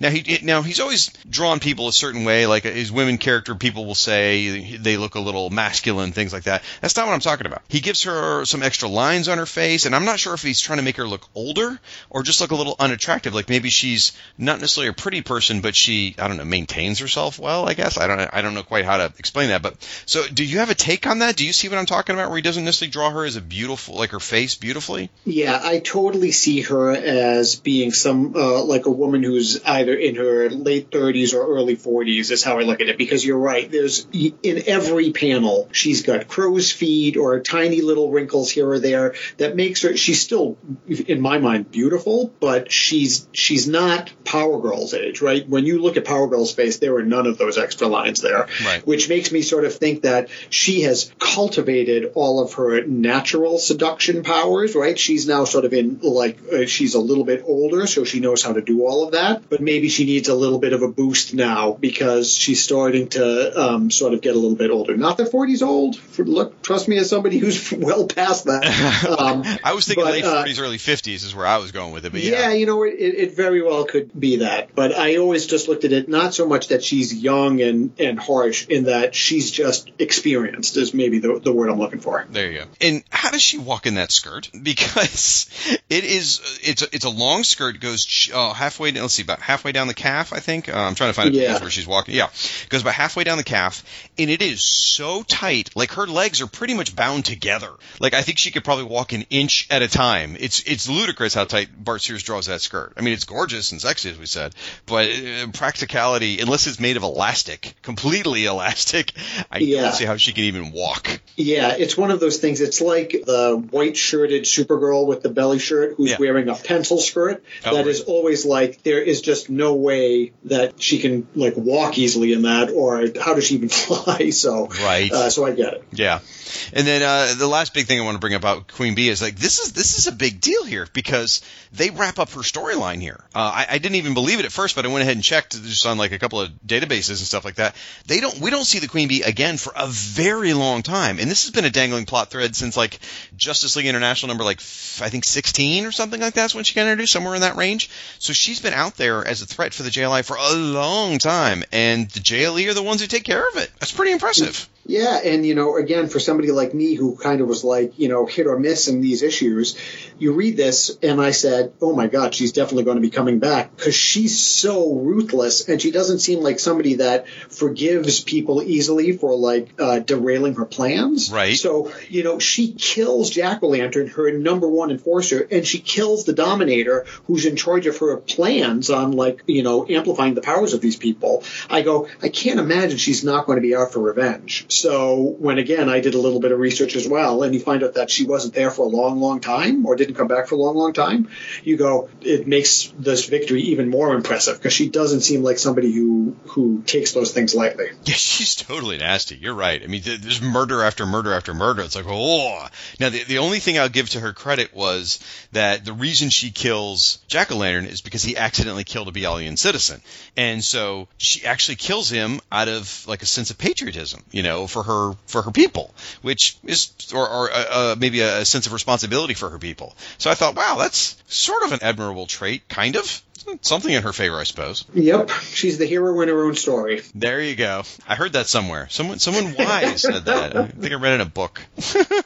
Well, the only other thing I really wanted to comment on was, as somebody who was reading like the Mike Baron and then the Messner Loebs Flash comic, and even in that comic, Wally was kind of like, he didn't necessarily want to settle down immediately. There was no Linda. He was kind of going through the girl of the month. Right. He's pretty creepy here. This is like #MeToo sort of uncomfortable for me to read. I don't know how you felt. Yeah, he goes too far. He really does. I feel like this issue might actually be a little less offensive than the previous ones. I don't know, but they're all right. So let's run through some of the comments here. Like at one point, Buddy and Kara are going into this suite, and they say it's the honeymoon suite. Wally's like, "Can I get into the honeymoon action?" And then he offers to help Power Girl change her costume. He says if she's got time to kill, he's got some interesting ideas. He hits on, similarly on Queen Bee, he hits on an airline stewardess. He really is pretty horrible, incorrigible. And he's crossing the line, without a doubt, because clearly Power Girl is disgusted by his comments. If she was sort of like half flirting back with him or laughing about it, it might be different. So let's, for sake of comparison, let's look at maybe the way Blue Beetle and Booster Gold interact with fire and ice versus the way Wally interacts with Power Girl. And I'll talk first and you chime in here or whatever, but it seems to me that Beetle and Booster definitely flirt with the female members of the team, but they don't cross the line, and the girls don't seem disgusted by them either. They're just like, oh, guys, knock it off kind of thing, like, oh, whatever, or they laugh about it, or you wish, or whatever. Whereas here, Power Girl has definitely laid down the line saying it's not happening, and yet Wally won't stop. So while you could write off his comments as being joking, they really do seem to go too far. Yeah, for me, I kind of look at Booster and Beetle as sort of just doofuses and harmless in a way that I think that if Ice and Fire said, we really want you to stop it, they'd be like, okay. Yeah. But Flash, he kind of seems almost like a little bit more misogynistic about it, as if to say there's really only one thing that he values in a woman, and that's them having sex with him. And, and there's really nothing else, right? He doesn't talk about, hey, Power Girl, like great save in that sewer, right? Or anything. The only thing he talks about is that. And so as a result, it just seems to be a little bit more single-minded, and as a result, it just strikes me the wrong way. There's just not any other thing that he talks about. And as a result, and it's really, it's kind of oafish, boorish, the way that he comes off. And so as somebody who read the Wally book, I kind of didn't like the way he was portrayed in this book. Yeah, and well, he does talk about one other thing, and that's money. But yeah, it's sort of like if Beetle and Booster were hitting on Fire in that way, and Fire said, okay, sure, boys, they wouldn't know what to do with themselves. They'd be like, what? We were just goofing around. Whereas here with Wally, if Power Girl were to say, sure, Wally, I think he would welcome that. Yeah. And then part of me's torn, because then, I read some of these goofy lines where he's saying, hey, can I help you out of that outfit? And I think, oh, I say that to my wife all the time. But the difference there is that my wife and I have a mutual relationship where we're in this together. And so it's not, yeah, it's skeevy because I'm a guy, let's face it, we're all that way. But I'm not harassing her. Right. Maybe that's the best word. This seems like harassment. It does. It does. And that's probably the best term for it. Yeah. So, inappropriate, uncomfortable, and hopefully it gets better. I've seen some people in the comments say that it does, and they develop this nice mutual respect. I hope we get there, because we're not there yet. And the thing is, Wally is one of my favorite characters of all time. And it all comes from, it stems at least, it began with the Mark Waid run is where I really fell in love with Wally, but I need to have that same warm fuzzy, and I don't have it yet. Something that's worth noticing as well, this whole plot, right? This whole plot with Queen Bee. This is the end of issue 4. Started with issue 1, where she killed she had the former Nazi assassinated. He fell into the embassy in the beginning, which led them to investigate the Global Guardians, which led them here to Bayalia. All this was tied together, right? All starts with this guy collapsing on the floor of the JLE embassy, and he says the word braces. And that was their clue. Now, here we are, the conclusion of the story. What does that mean? Huh? I got nothing. Yeah. I got nothing on this. So if I've dropped the ball here, folks, write something in the comments. If Braces was explained and how this led everywhere, I'd love to know, because I don't remember it, and I think it's a dangling plot thread that they lost the connection to somewhere. Well, I hope somebody can explain it, because I'm lost. Yes, excellent. I'm glad I'm not alone. I usually am lost. I mean, it's kind of a state of being with me. So I did notice a couple more things about the cover I want to talk about, because I keep getting attracted to it. Because the more I look at this, I really love this cover. It's so striking. The Queen Bee is dominating the whole thing. She's in complete control. That I didn't even take the time to notice other things. Like before, I mentioned I didn't see Power Girl in there. It's because there's so much, the eyes drawn. So another thing to notice here: check out the backgrounds. The detail on the sewers is really, really impressive. I mean, Bart Sears really put a lot into it. And then I didn't even notice Captain Adams on the cover too, and he's not even in Bialya with them. So I take back everything I said about this cover being actually happening. It's just more like this is a really good representation of what the story's about. Yeah, what I like about it now that, you have me taking a look back at it is the coloring actually of all of the people in the water is like really well done. Sort of, subtle plays of reflections and that sort of stuff. So every aspect of this is pretty solid. And last issue was another excellent cover by Bart Sears also. That's the one where all the JLE were up against like a brick wall and everyone's like throwing stuff at them. The French citizens were angry. Oh, yeah. So these are a couple of really great covers. I mean, I guess I had kind of forgotten how much I love Justice League Europe. And this is the cover's great, and the interior art in this book is gorgeous. There's some great stuff here. I do like on page 3 how we get a look at the cities or country. I guess whatever the capital city of Bialya is. I don't really know. I guess it's Bialya City. But Bialya, I mean, the architecture is really cool and very futuristic. And I'm thinking, considering this was a third world, war-torn country just a few years ago, they have really come a long way with their architecture in building, construction, and construction. It's very, very impressive. Queen Bee should be proud of what she's done. Yeah, she's elevated them, and her people love her. Then, in the beginning of the story, they sneak. The Justice League sneak in. You get Buddy Baker and you get Power Girl sneaking in plain clothes. And the only thing that jumped out at me was they did that same exact thing last issue when they snuck into the dome, and Power Girl got recognized that time. So I'm not sure why they thought they could get away with it again this time. I'm glad it all worked, but if you're going to try the same trick, maybe switch up the team members so that it's not exactly – because Power Girl's a little memorable, I would think.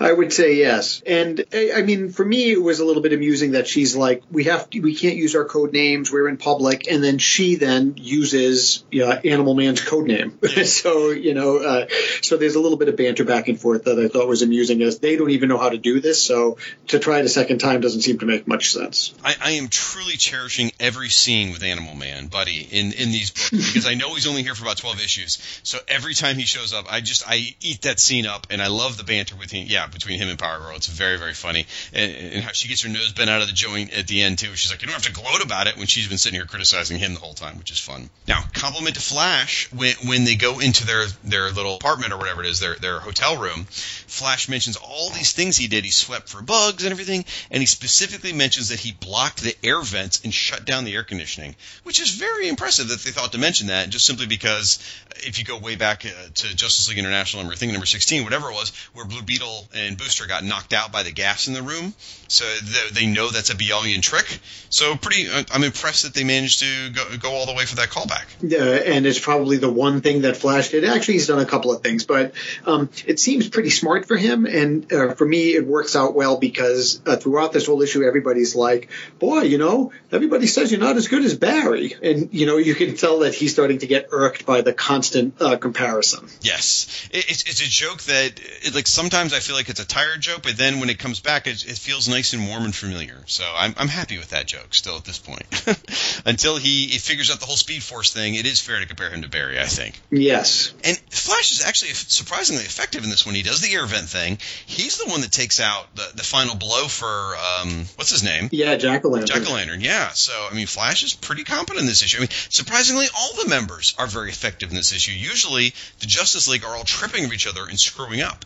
So I would say that this issue lives up to the promise that Justice League Europe promised, where they said that they were going to make a more action-oriented, heroic-type book, because they felt like a lot of people said Justice League America was too jokey, so Europe was supposed to be the answer to that and be more heroic, and I would say this issue qualifies. Yeah, the thing that was cool for me was that there is sort of this, I don't want to say like backbiting or infighting amongst them. I don't know if they've necessarily gelled as like friends, but they've totally gelled as a superhero team. The way they bring it to Jack-O-Lantern in that sewer is pretty impressive. Yeah, that was fantastic teamwork. So speaking of the team, so let's talk about Captain Atom's ability to lead them as a team.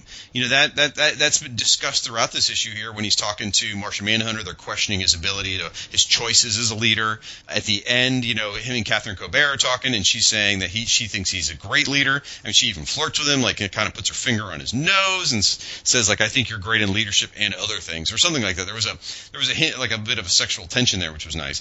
What do you think of Captain Atom as a leader? Well, you know, you would have to fill in the blanks a little bit more for me. I remember that there was this whole deception with the League, and so I would find it hard to follow if he were leading because of all of that stuff that's in the past. But he's a military man. This is an action-oriented team that's supposed to fight. So I think from a tactical point of view, he's probably fine. I just think that I would worry that, you know, who's giving him the orders that he's then giving them. Yeah, could be.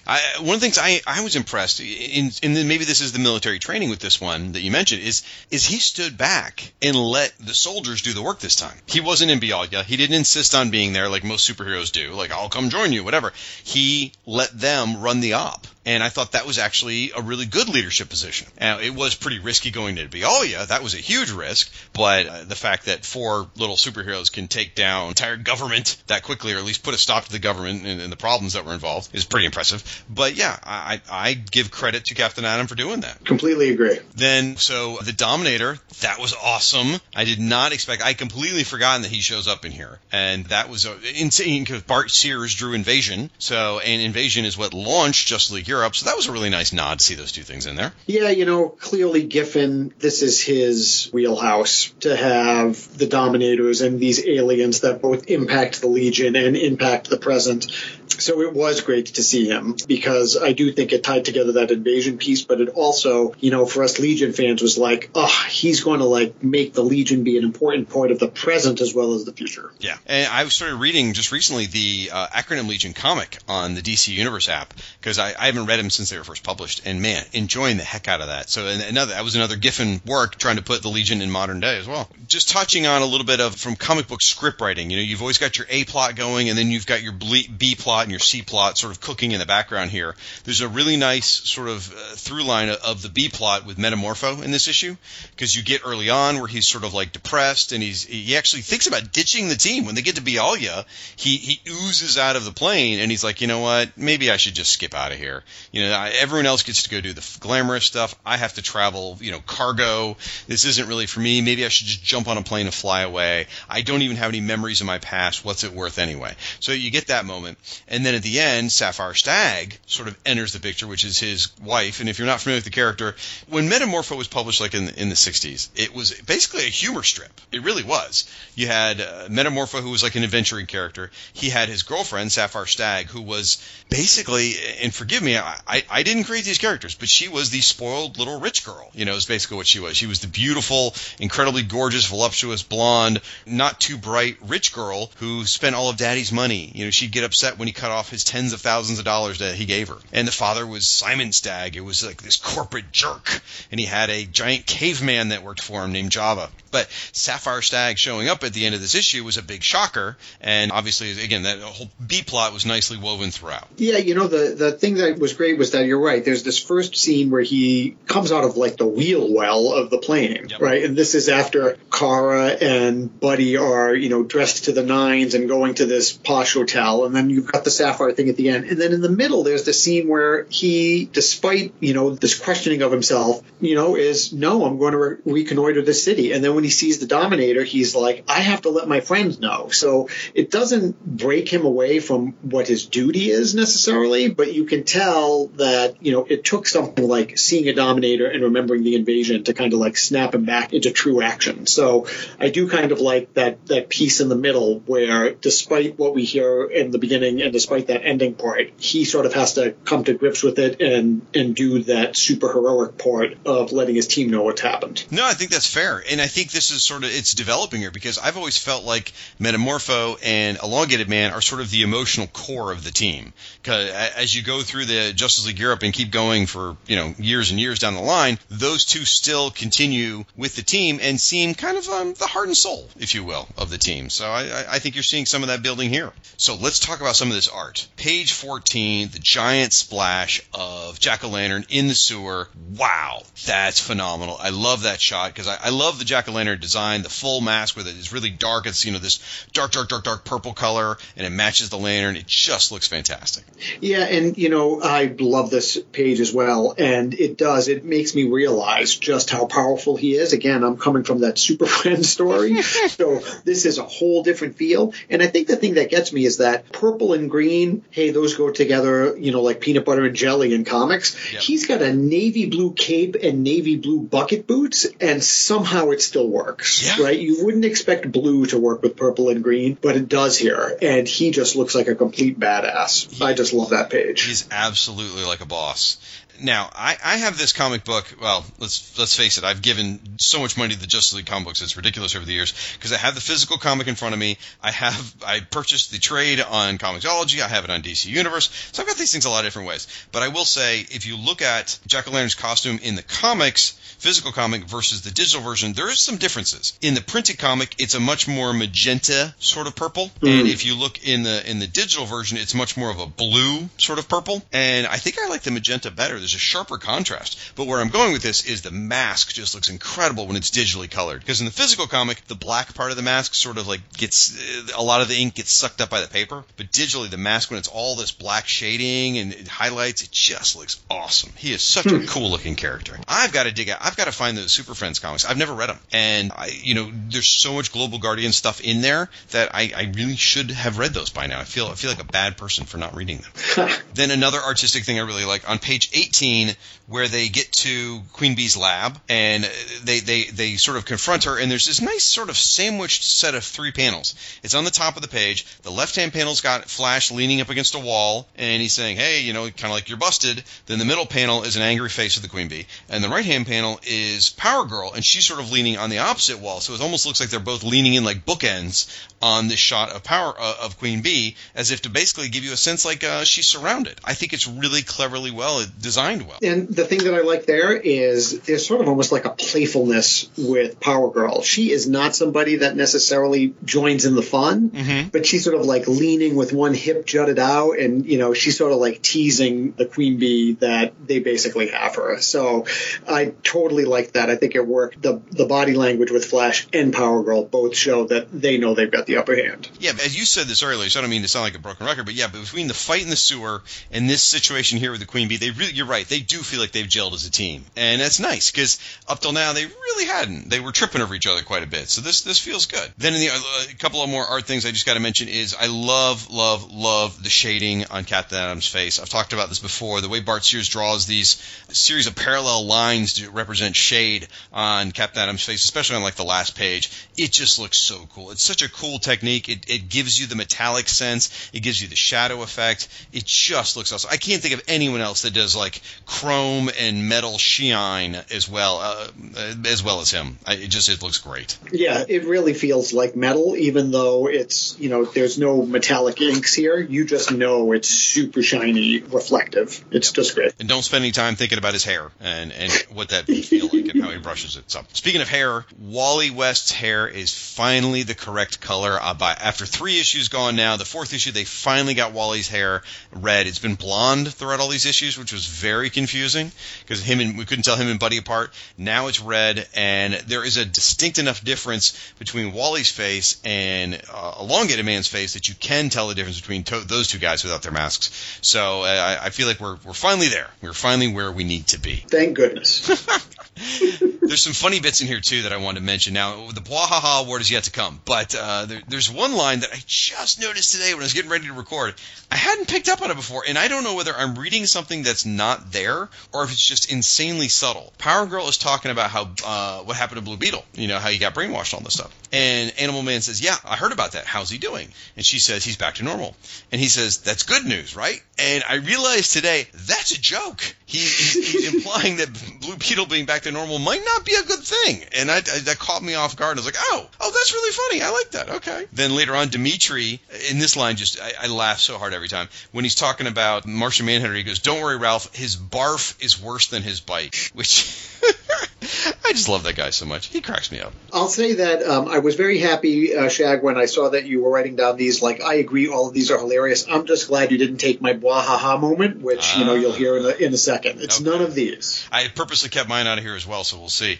Two more to talk about then real quick. They're Animal Man related because I love Animal Man. Yeah. When he's in the sewer and they're getting ready to fight Jack-o'-lantern, he's like, okay, folks, here, I'll do this. And he goes, oh, where are all the elephants when you need them? And there's this cute little mouse that goes, squeak, squeak. And he's like, yeah, I think you're cute, too. That just cracked me up because Animal Man without other animals is a little bit useless. That's true. Yeah, that's true. And then the part where he's holding on to Jack-o'-lantern's lantern, and he's got this haha, I've got your weapon now, and Jack-o'-lantern mentally calls the lantern to him. So there's this great shot that Bart Sears has drawn where Buddy goes flying across the sewer. He's all crouched up, but he's holding onto the lantern, and the lantern's what's flying him across the sewer. It's hard to describe. I'll put it in the gallery post, which you can find on our website, which is fireandwaterpodcast.com/JLI. But it's just a really funny set of panels, which just cracks me up. That was all the illustrations selling it. Yeah, I will say my second, what almost was my bwahaha moment, was an Animal Man moment, which is during that great splash page when Jack-o'-lantern shows up, he goes, oh my God, it's Pumpkin Man! And Jack-o'-lantern is like, it's Jack-o'-lantern! And then he's like, oh, I knew that, right? So I just thought that was awesome. That is a hysterical one, which you might hear about again in a few minutes. But before we get to the Bwahaha Award, why don't we take a moment to do a segment I like to call Character Spotlight. This is where our guest will be asked to share some thoughts on one of the characters in this issue. It's not really an origin recap per se, but more about where the characters were in the DC universe just before joining the JLI and what kind of impact the JLI had on their career. Now, as I mentioned earlier, guys, Ange is the authority on Supergirl in the comic blogosphere. I mean, without a doubt, he's been doing this blog for, I think, close to 3 decades now, and before the internet was even invented, I think. If you want to know anything about Supergirl, he's your go-to guy. So I figured Ange is the guy to tell us about Power Girl. So, Ange, take it away. Well, for me, I think it's crazy that she debuts in 1976 in the reboot of All-Star Comics when they have the Super Squad, right? This is the Jerry Conway, Rick Estrada, Wally Wood book. And, Earth 2 had been established for quite some time. And yet, in that whole time, there was never any question of, is there a Supergirl on Earth 2? And it was only in 1976 that we got there. That's 17 years after Kara was introduced, that is the Supergirl on Earth 1. And Power Girl was always sort of a little bit brasher, a little bit more self-assured of herself, definitely a little bit more liberated, kind of a feminist or a proto-feminist at that point, and certainly had more opinions than Supergirl did. When you think of the Supergirl in the Silver Age and the early Bronze Age, she's like trying to discover herself, sort of in Superman's shadow. Power Girl comes out and she's like, I'm playing with the big boys. And then, right? And then, of course, she survives the crisis. And Supergirl does not survive the crisis, which is sort of interesting, right? Here is she's truly on Earth 2. She's been around longer, historically, but she was a newer character and she lived through it. And so for me, seeing her in Justice League Europe was sort of cementing the fact that, hey, this Supergirl analog was a big deal, right? Supergirl was never in the Justice League. Power Girl is in the Justice League. So I always thought that was sort of a fascinating way, maybe DC recognizing that they could have done something with a Supergirl type character and they weren't going to let that moment pass them by.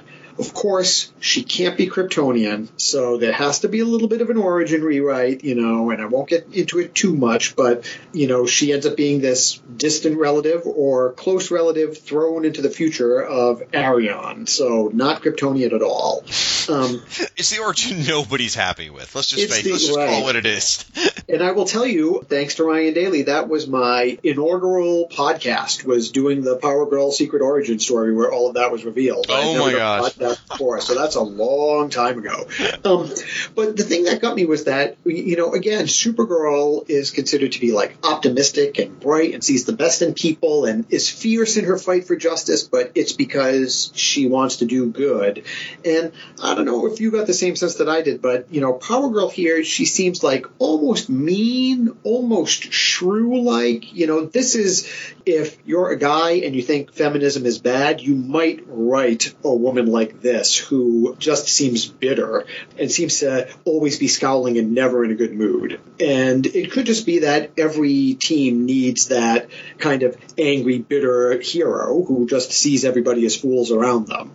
Well, I'll comment on that just real quick. I think, obviously, I don't know what J.M. DeMatteis and Keith Giffen were thinking, but to me it's more like if you read those All-Star Comics issues where she premieres, which, by the way, are near and dear to my heart. I love those comics so much. Number 58, 59, 60, those three.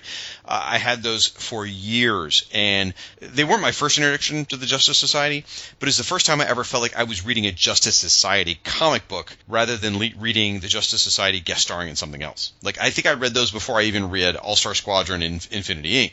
So for me, those were my Justice Society stories, and that's where Power Girl's introduced. If you read those, she's pretty much like that. She is not pleasant. She's always fighting with Wildcat. She's always pissed at Superman, and she's an angry person there. So it's sort of like if they just took that version of her and cranked it to 11 is sort of what I think the Justice League Europe version is. Interesting. But you're right. She's kind of unlikable. That's true. Yeah, I think it's an interesting contrast to Supergirl. So if you're saying I'm reading this book because I'm trying to find some version of Supergirl in the DCU that I can sort of latch onto and follow, this is certainly a very different take on Akara than the Supergirl that we read in Paul Kupperberg's Daring New Adventures and even The Crisis. Very true. So, and then what I'll say is she has some growing pains as she goes through this. Is she Atlantean or not Atlantean? A few crummy costume choices in the future. Hey, now, wait a minute. Which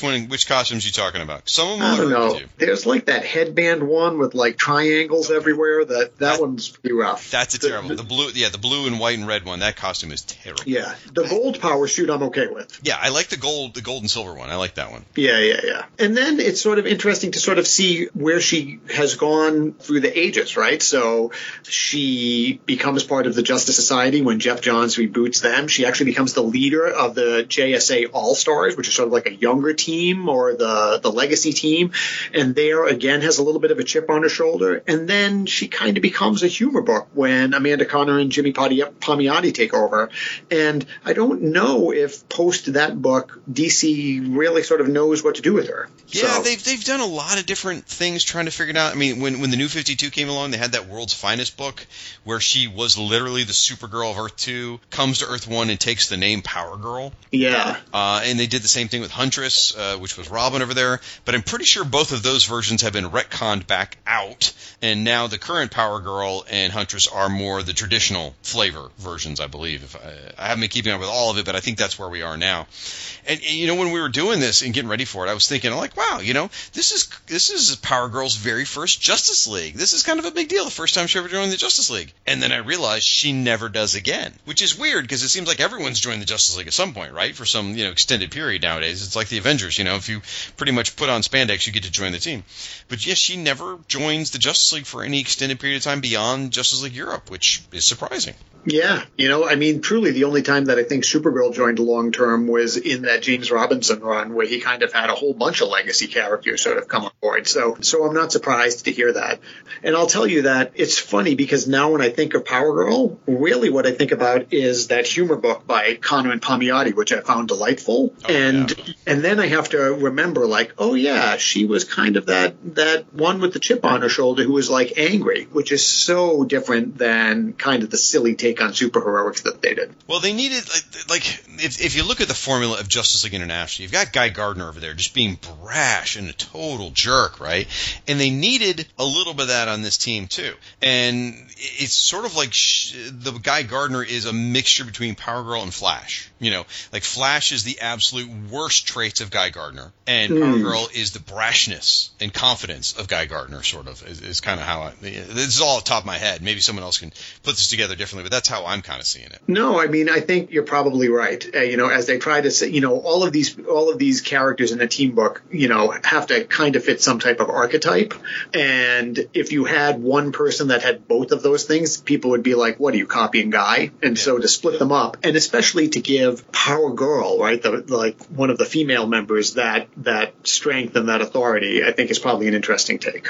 So I've said this before on other podcasts. I don't think I've said it here on the Justice League podcast yet, and Ange has probably heard this theory as well, but I think that Power Girl was the missed opportunity to fix the Legion in post-crisis. Because the biggest problem in post-crisis for the Legion was, oops, we can't have Superboy anymore. All of a sudden that messes up all kinds of Legion continuity, so they start plugging holes. It's like sticking your fingers in the dike. You're putting it all over the place and it pops more holes.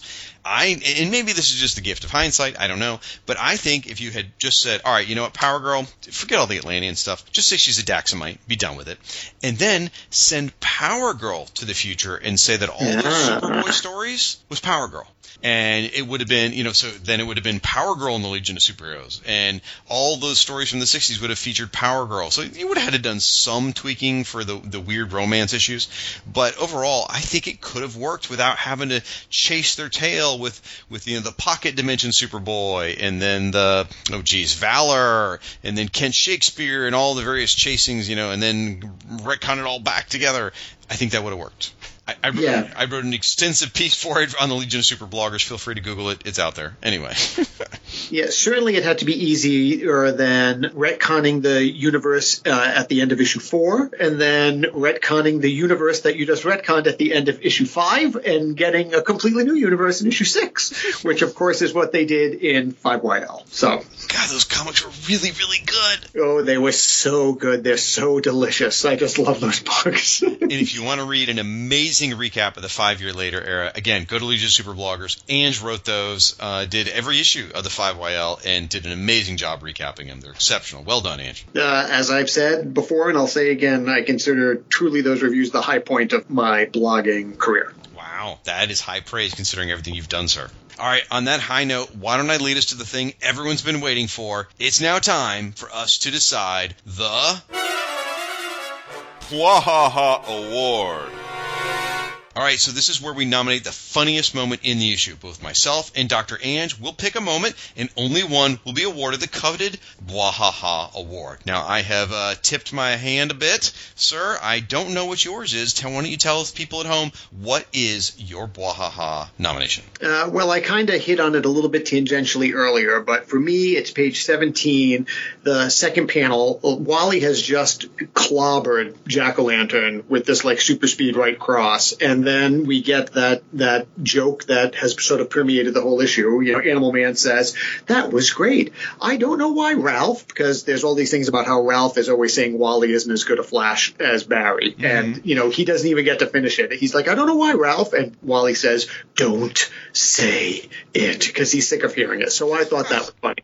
But I'll tell you, that was just narrowly over another moment, which I get the sense is your Bwahaha moment. It could very well be. The thing I have to say about the Wally moment, I do like, first of all, the illustration looks great. Animal Man's pulling himself out of the sewers there, out of the water, holding the lantern. Wally's holding on to the unconscious form of Jack-O-Lantern. But the thing that really sells it is when Wally says, don't say it, each one gets its own sort of separate bubble. So you really do feel the staccato nature of what he's saying. Yeah. Yes, thank you. Exactly. You do, because you don't say it. So it's really nice. It's really nice. My Bwahaha moment is a page or two back. feedback, which is, again, I sort of leaned into it earlier. It's the big splash page. Yes, Jack-o'-lantern shows up, and Animal Man screams, "Oh my God, it's Pumpkin Man!" Which I genuinely laughed out loud when I got to that page when I was reading it again for the show. And then, the name Twit is Jack-o'-lantern. I knew that! Which just really made me laugh. So, now is where we have to decide which moment works better. I gotta say, there's something to be said for the Wally moment, because that's been a reoccurring gag that's been going on for more than 4 issues, because it even goes back to JLA number 24. So that's definitely a contender. Where are you leaning right now? Well, to be honest, it was really a coin toss for me, and so the fact that you picked the second moment that I thought was funny, I'm willing to give it to, oh my God, it's Pumpkin Man, because I also laughed out loud at that moment. I'm torn. I want to be generous host, but also I like being greedy and I like winning. But more importantly, I want to give the award to Animal Man, because we're not going to have a lot of opportunities to do that. So I think we're going to award the Bwahaha Award to Buddy Baker, Animal Man. Congratulations, Buddy. Wear the award with pride. It is as tangible as the laughter we give you. All right. Well, Dr. Ange, with the Dominator out of the picture, I think the Queen Bee might be in the market for a new medical professional. How about you go polish up your resume for a while I cover listener feedback? I think that's great. I'm working on the Gene Bomb as we speak. So is that the Gene Bomb from Invasion, or is that the Gene Bomb from the X-Men parody of Invasion? If it involves Jean Grey and me, it's probably something to do with Jean Grey. I will mark that down. Dr. Ange, Redheads, check. Okay. Well, don't worry, Dr. Ange. We will bring you back at the end of the show. Now, folks, while Dr. Ange is taking care of that, I'm going to read your listener feedback in a segment called Justice Log.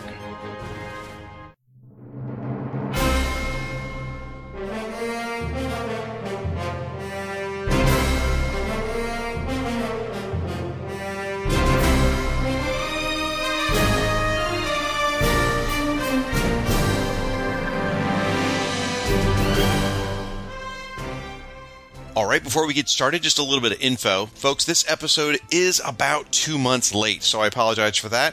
I think I accidentally took the summer off. It was kind of nice. Well, we're back at it now.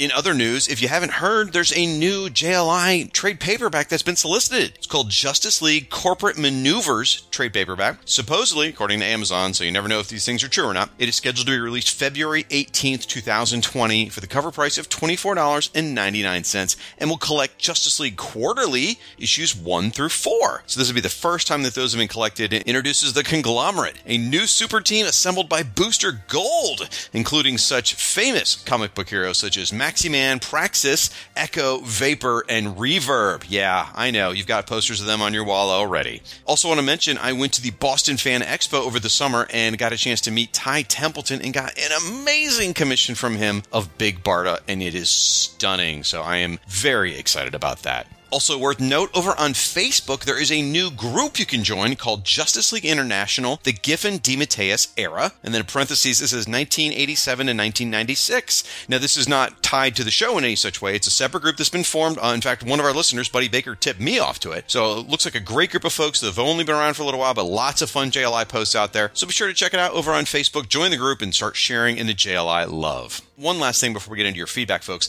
Since our last episode, the Fire and Water Podcast Network has launched a Patreon. Essentially what it boils down to is we started this a little while ago to help cover the expenses associated with running a network so large and so diverse with so much content. I mean, we were fine absorbing the fees all these years, the founders of the network. However, it's gotten really, really expensive. So we launched the Patreon to help cover the bills. And if you are enjoying the JLI podcast, really the best way to help support the show is by visiting patreon.com/FWPodcasts. And please consider supporting the Fire and Water Podcast Network there. There are a wide variety of support levels to choose from. One level includes the reward of being thanked on each episode of a particular show. For those that have chosen the JLI podcast, a very special thank you goes out to our Patreon supporters such as Devin Clancy, Martin Gray from our Scottish Embassy, Rudy Castillo, David Ace Gutierrez, Chris Lewis from our UK Embassy, Tim Price, Sean Ross, Gord Tolton from our Canadian Embassy, and Max Traver. Our thanks to those folks for their support. And please visit our Patreon at patreon.com/FWPodcasts.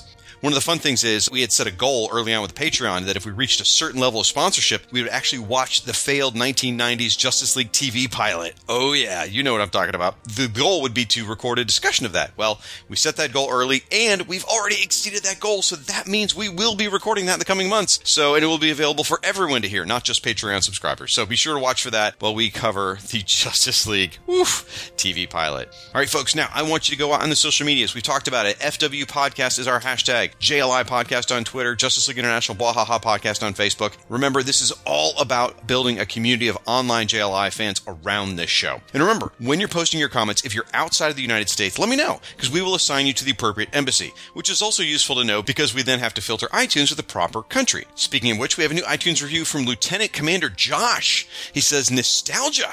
The irredeemable Shag comes close to redeeming himself through this great podcast. Despite what all of his guest hosts say, Shag has great taste in comics and puts on an excellent podcast. I need a snorkel to swim through all the nostalgic memories I'm experiencing listening.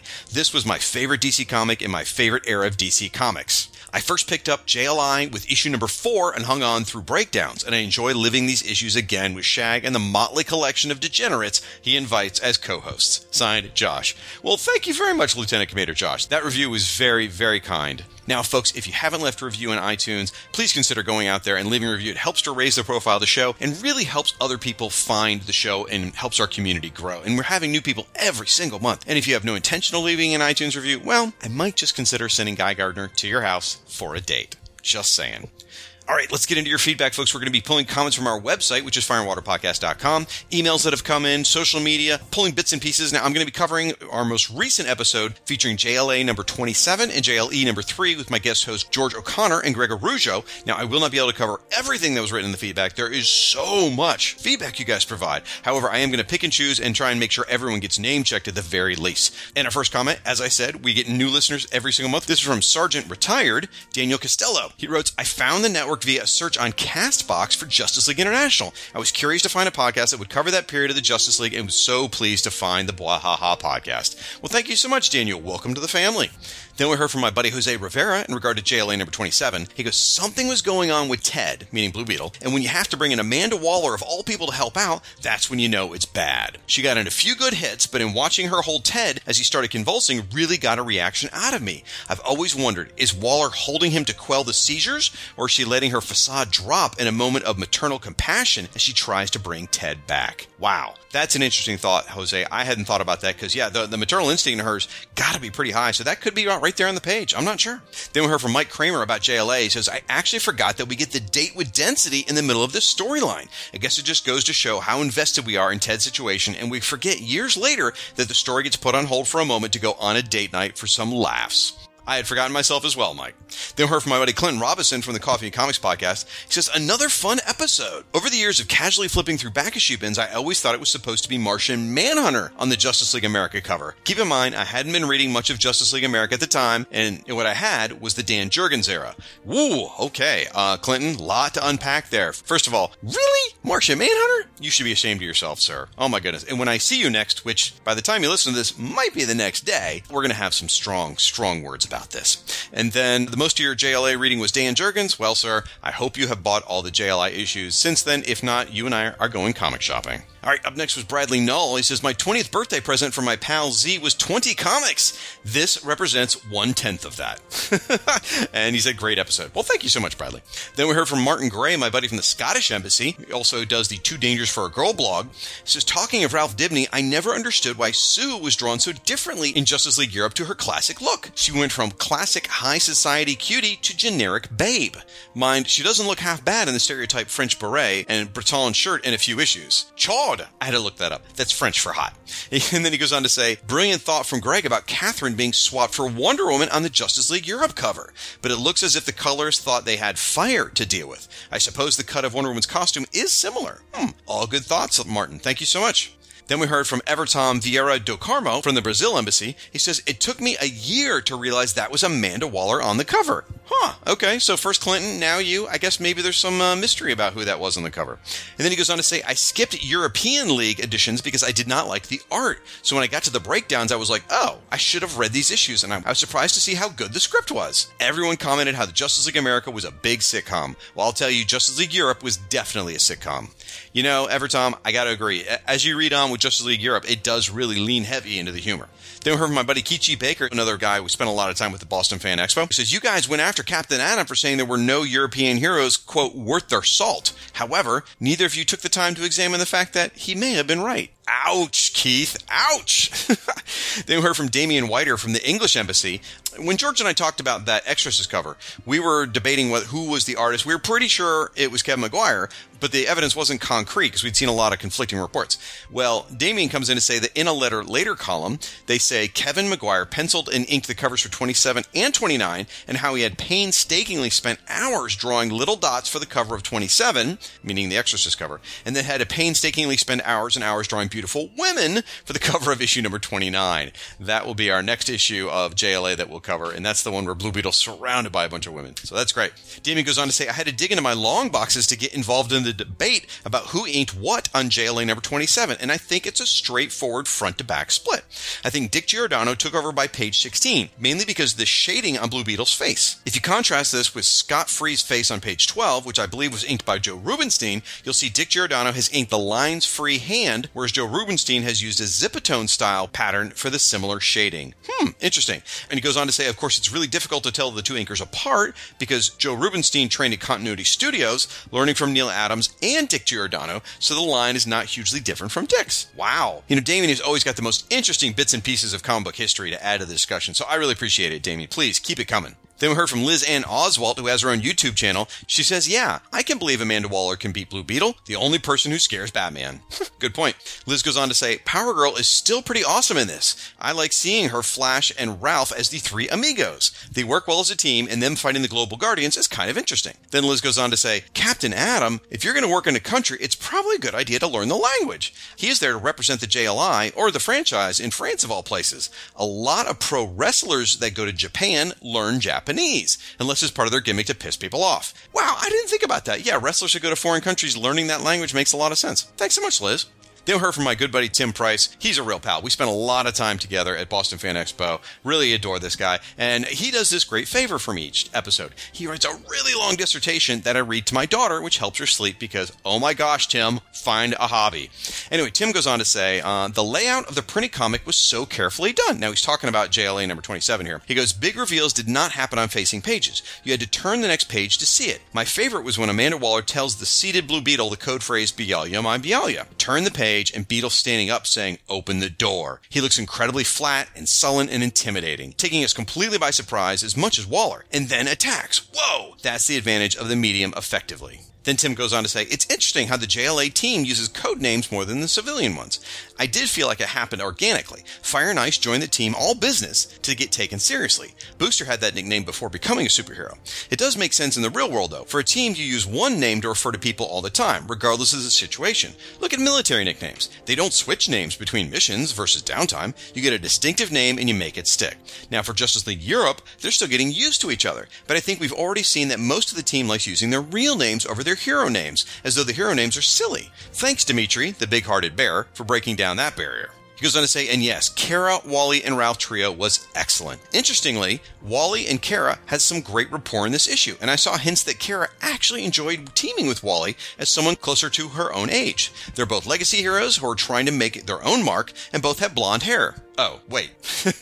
Yes, thankfully they've got the blonde hair finally fixed. Then Tim pointed out something that really surprised me. He says, in Huntress number 15, now keep in mind this is the series that was running parallel to Justice League. He says, in Huntress number 15, check out the General Glory comic book. I think this would be several months before his first gets mentioned in Justice League. Whoa! That's crazy. So the question becomes, was this just coincidence that General Glory appeared in Huntress and then in Justice League, or was it coordinated? I wonder. Then we heard from my buddy Derek Crabb from the Fanholes podcast and History of Comics and Film, also another person we hung out quite extensively with at Boston Fan Expo. Now, he brings to the table some enunciation, because, I'm horrible at pronouncing words. So he's talking about in French. Remember the inspector, the French police inspector, the one who I couldn't come up with his name? So he says in French, that name is pronounced, let's see if I can get this right, Albert Camus. In English, it's often pronounced Albert Camus. You notice I wasn't able to say either one of those differently. And then, thankfully, he points out Inspector Camus, the new nuclear, because I can't say that word either. Thank you so much, Derek, and here I thought we were friends. Then we heard from someone else. I don't know their real name. I'd love to know who this actually is. They use the name Symbol Pending, which is the name of their Power Girl blog. They write in to say that thanks to certain parts of Who's Who, they've started a Power Girl blog. It's in very, very early days, but I'd love people to go and visit and offer, hopefully, constructive comments. And the web address there is symbol-pending.blogspot.com. So check that out, folks. So Symbol Pending goes on to say, I definitely agree that Power Girl's based on somebody, and those sharp features remind me of someone, but I don't think it's Denise Crosby. Derek Crabb chimed in after that. He goes, is it weird that the first real-world person I think of in context to Europe and Power Girl is Princess Diana? Meaning Prince Charles's wife, not Princess Diana, the Wonder Woman. He goes on to say, not saying that's who she's based on, but that's what I thought of when the topic came up. Very interesting. That's another name to add to the mix. Then we heard from our buddy Jimmy McGlinchey from the Irish Embassy. He says, Irish Embassy calling, and sorry for the absence. Once I got back from Kahui Island, I received a phone call from Queen Bee saying something to me about Bialya, and next thing I know, it's 28 days later. Weird, right? Thank you, Jimmy. I always appreciate you playing along with the fun gimmicks. Jimmy goes on to say, it is only when you are comparing the two together that you realize that the Queen Bee is the main antagonist for both JLA and JLE. It was a smart move by Giffen and DeMatteis to make the first JLE storyline involve an existing character from the JLI run, thus drawing in the JLI fans into the new book. Then he goes on to say quite a bit more, but he does apologize for the actions of Jack-O-Lantern on behalf of the Irish Embassy. Then we heard from Crisis in the DC RPG. It says, enjoy these shows and loving all the great commentary on such great and overlooked book. I remember seeing these back in the day and always getting a good smile after reading it. Keep up the great work, Shag, and guests. Aw, well, thank you, Crisis. I appreciate that. Then heard from Justin Steiner, who says, I've seen George O'Connor's work in school before, but now I think I need to start getting the Olympian volumes for my 5th grade classroom. Oh, that would be awesome, Justin. And he says, I too became a big fan of Sue Dibney during the Detroit era and love the dynamic between her and Ralph. I remember being disappointed that the Global Guardians were being used in this way, as they were my favorite obscure team, but after 30 years, it doesn't bother me as much, and the work by Bart Sears still holds up. Awesome, Justin. Now, I owe Justin an apology. Justin has been out there helping to promote the show. I sincerely appreciate it, but I didn't see his tweets out there. It comes down to Twitter is a weird and messy beast. The gist of it is, if you just retweet it, I'm notified that you retweeted the post. If you retweet with a comment, I'm not actually notified that you retweeted it. It's very strange. So if you tag us in that comment or retweet, I will see it. So, enough. Anyway, thank you, Justin, and so glad you've been out there helping us pimp the show. Really appreciate it. Then heard from our buddy Adam Ackerman, who goes by Centauran from our Denmark embassy. Adam loves to write haikus. So he gave us a couple of haikus, one about Justice League America 27. He goes, teams freeing away, blue with an Azrael block, can Naboo help us? Then for Justice League Europe number 3, he writes, what's with the people? Any info at the Dome? Renown is gone. All right, well, thank you, Adam. I really appreciate those. Then we heard from James Young. He says, this era of the Justice League is by far my favorite, and how cool is it that there's a podcast devoted to it? I discovered your show via a post by M. Anthony Gerardo on the Unite DC Comics Project Facebook page. It was love at first sight and true love upon first listen. Then he goes on to say, I admittedly prefer older comics over newer ones for the most part, so hearing people in my general age range who know their stuff talking about the characters I love and the masterminds behind them is a treat. Well, thank you, James. And then he tells us about a couple items he picked up recently. He picked up the 1989 postcard set of 10 cards of some of the Leaguers exquisitely rendered by the man himself, Kevin Maguire. If you haven't seen it, folks, and you should definitely either Google these to check them out or pick up the postcard set yourself. It's gorgeous. It's got a ton of different Leaguers. It's before Justice League Europe launched, or at least the Justice League Europe's not included in the postcard set, and they're beautifully rendered by Maguire. He also picked up himself the Class of 87 poster, which is another Maguire classic. So awesome, James. Welcome to the fold, and glad you picked up some cool things. Then we heard from Kevin Wetter, because I was just listening to the first half of this episode. You'll be interested to know that J.M. DeMatteis talked about watching the Three Stooges in Spanish and was asked about them dubbed in French at the JLI panel at HeroesCon. Awesome! Thank you, Kevin. Heard from Paul Monk, who goes, I love that, talking about Justice League America number 27, he goes, I love that cover so much, and the issue is great too. It's all very serious. Then we heard from Buddy Baker, says, catching up on the podcast, just remembering how much I enjoyed JLI Annual number 2 and the issues 15 through 20, especially the interaction between Batman and Hawkman. OMG, that is my favorite moment in JLI history. Found myself laughing often. That's great, buddy. Then we heard from JT the Exterminator. He says, so I've been reading ahead a little bit. I wanted to be up to the JLA-JLE crossover, and holy crap, I cannot wait till you cover Justice League Europe number 6. I forgot how hilarious that one is, right up there with Moving Day. Yeah, JT, that is awesome. That is the French lesson issue of JLE. It is a real spectacular one. Then we heard from Sean Ross from the Secret Wars and Beyond podcast and the Squadron Supreme cast. He sent a message to George O'Connor. He says, I wanted to let you know that I've kept copies of your work in my classroom and use it to hook struggling readers, especially my boys who hated to read. I can't tell you how many kids devoured your books and begged me to order more copies so they could keep one. That's fantastic. That's awesome. Thanks so much for sharing that, Sean. Then we heard from John from the Married with Comics podcast. He goes, I love the JLI and Justice League Europe more than anyone this side of Shag, but the treatment of Power Girl in this series was ass. Her defining feature was outrage played off as, quote, women are so emotional. Am I right? Well, he got a response from Jared Albrecht, the yard sale artist, who's also part of the Longbox Crusade. And Jared says, in all fairness, this links directly back to the All-Star Comics run back in the 1970s. She was so aggressively moody, she was darn near unlikable. So it's in character, but some of the roots of the character aren't great. Yeah, you know, I gotta say, Jared's not wrong. From those All-Star comics from the late 70s, which feature like the Super Squad, where Power Girl was introduced, she was really angry, and she was very hostile with Wildcat all the time. So I can see what Jared's saying about the roots of her anger come directly from there, which would make sense to me, given that Keith Giffen and J.M. DeMatteis love the classics, and they would probably dive into the original works to try and figure out the character. So I can see where it's coming from. Then we're from Jesse McCullough, who goes, recently found the podcast. I'm very much enjoying it. Thank you for what you're doing. Aw, thank you, Jesse. Welcome to the family. And got some nice messages from a few other folks. Just want to name check them. Matthew Cody, Joshua Romano, Danny Dowell, Jeremy Daw, and Trike Chemnitz.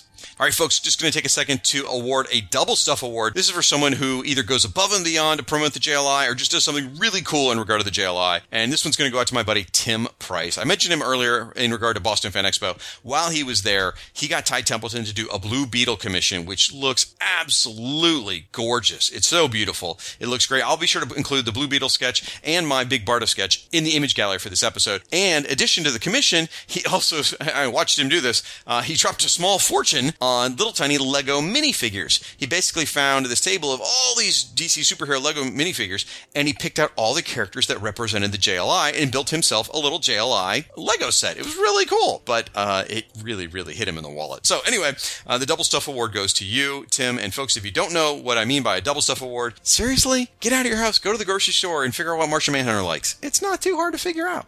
Anyway, I want to say thank you to Boosterific.com. They gave us a shout out over on their website lately talking about one of our episodes, so thank you so much for that, Boosterific.com.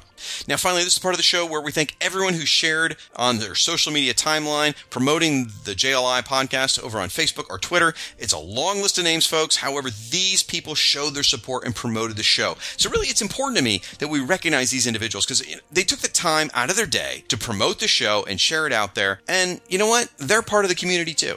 And this time we're looking at over 70 names of folks who helped promote this last episode. So our thanks go to Between the Pages, Bill Beer, Blue Beetle and Booster Gold Facebook page, Buddy Baker, Colum Nauer, Cash Flag, Chris Franklin, Chris Lewis, Chris Liddon, Coffee and Comics Podcast, Comic Book Dude 95, Damian Whiter, Darren and Ruth Sutherland with their accounts Trekker Talk and Warlord World, David Ace Gutierrez, David Capoon, David T. at Bonsal Dad, Debbie Rangel, Dr. Strange, Doc Strange at Billy Delicious, Dr. Ange, no idea who that guy is, Dr. Pop Culture from the Bowling Green State University, Ed Moore, George O'Connor, Green Lantern HG, Greg Arujo, Gus Casals, Hoover Jeremiah, Jack Rocha, Jared Albrecht, the yard sale artist, Jeff Messer, Jeffrey Brown, Jen Ditas-Felsky, Justice's First Dawn, Justin Steiner, Kichi Baker, Con L, Laurel Mountainflower, Liz Ann Oswald, Longbox of Darkness, Luke Dobb, M. Anthony Gerardo, Mark Lax, Martin Gray, Martin Cogan, Matthias McBride, Matt Ev, Matthew Cody, Max Romero and his It's Plastic Man and the Mirror Factory accounts,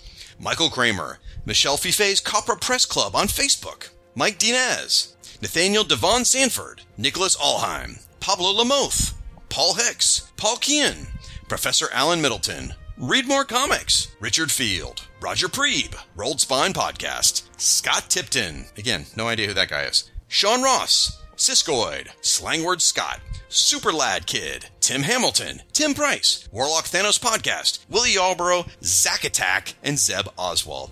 My thanks to all of you for your support of the JLI podcast. Your feedback is such a critical part of this show, folks, and this community of JLI fans we're building together are awesome. Now, if I've forgotten or missed anyone, I am terribly sorry. It is probably George O'Connor or Gregor Rougeau's fault. So just drop me a note and let me know, and I'll be sure to include you in the next episode. Please keep those cards and letters coming, folks. Our website is fireandwaterpodcast.com/JLI. You can leave the comments there in the show post. That is where most of the conversation is happening. We're also on Facebook as Justice League International Blahaha Podcast. On Twitter, we're at JLI Podcast. Or you can email us at jlipodcast@gmail.com. Now, my thanks again to George and Greg for helping me cover JLA number 27 and JLE number 3. And thanks to you, the listeners, for such a great collection of feedback from that episode. Now, we're going to take a quick podcast promo break, and when we come back, we're going to see if we can bring Scott and Dr. Ange together in the same embassy.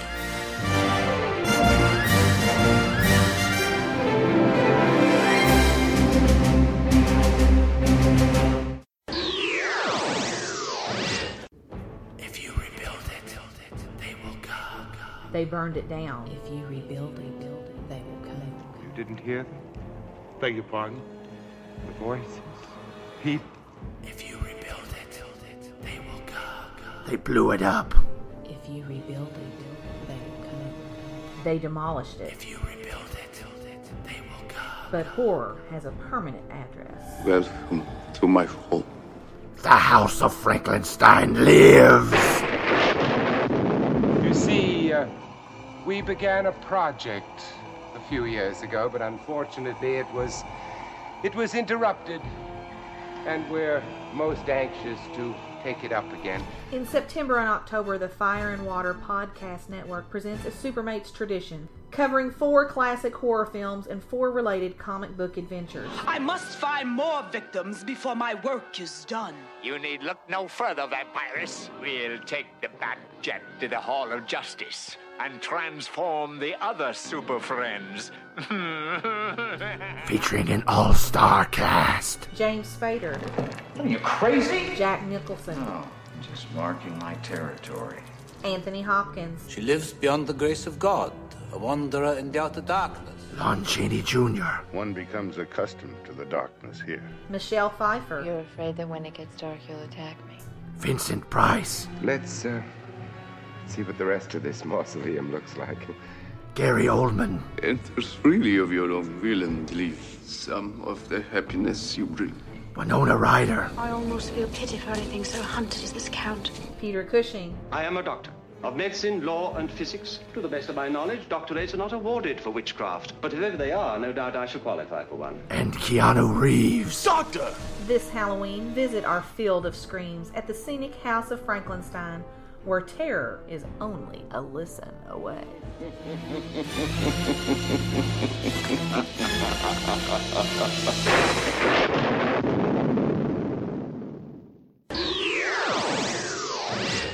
I don't know. Modern day comics just don't seem to have the magic the older ones did. I wish I could go back to those days.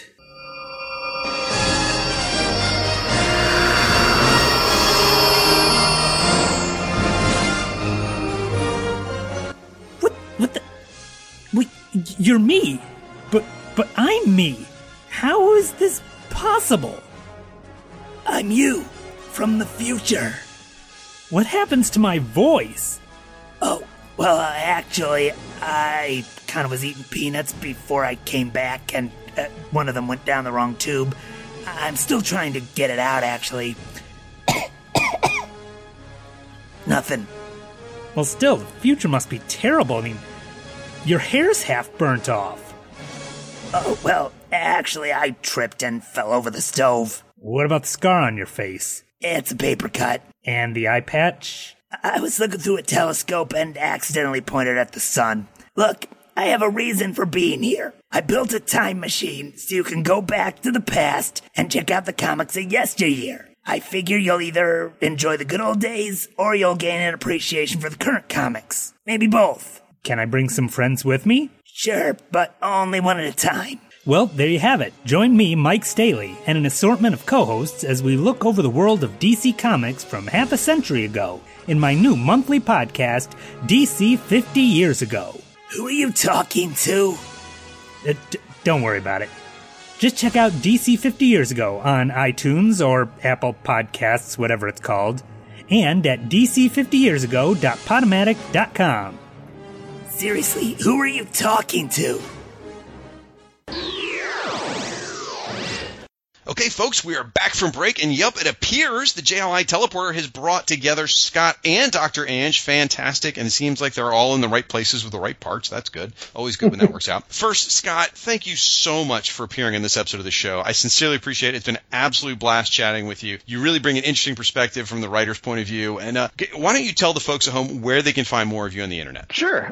Every week, as I've been doing for as long as I can remember, it seems like, the last 15 years or so, you can find a new column from me on comics and comics history at comics101.com or also at blastoffcomics.com. Both URLs go to the same place. And those appear every Wednesday. And then you can find me on Twitter at Scott_Tipton or on as STipton99X on Instagram. Awesome. And don't forget, folks, you can still find issues of Q Conflict on the shelves. If not, you can wait till November and pick up that trade paperback and watch for future solicitations of a super secret project that Scott won't tell us about because he's not a very nice person. But, thanks again, Scott. I sincerely appreciate you making the time today. My pleasure, man. Now, Ange, I really appreciate you appearing on the show. Would you please tell the listeners at home where they can find you on the internets? Well, you've already kind of done a good job of plugging what I do blog-wise. I have a blog that does all things Supergirl called Comic Box Commentary that also touches on Superman, and the event Leviathan event is really what's sort of driving me crazy right now.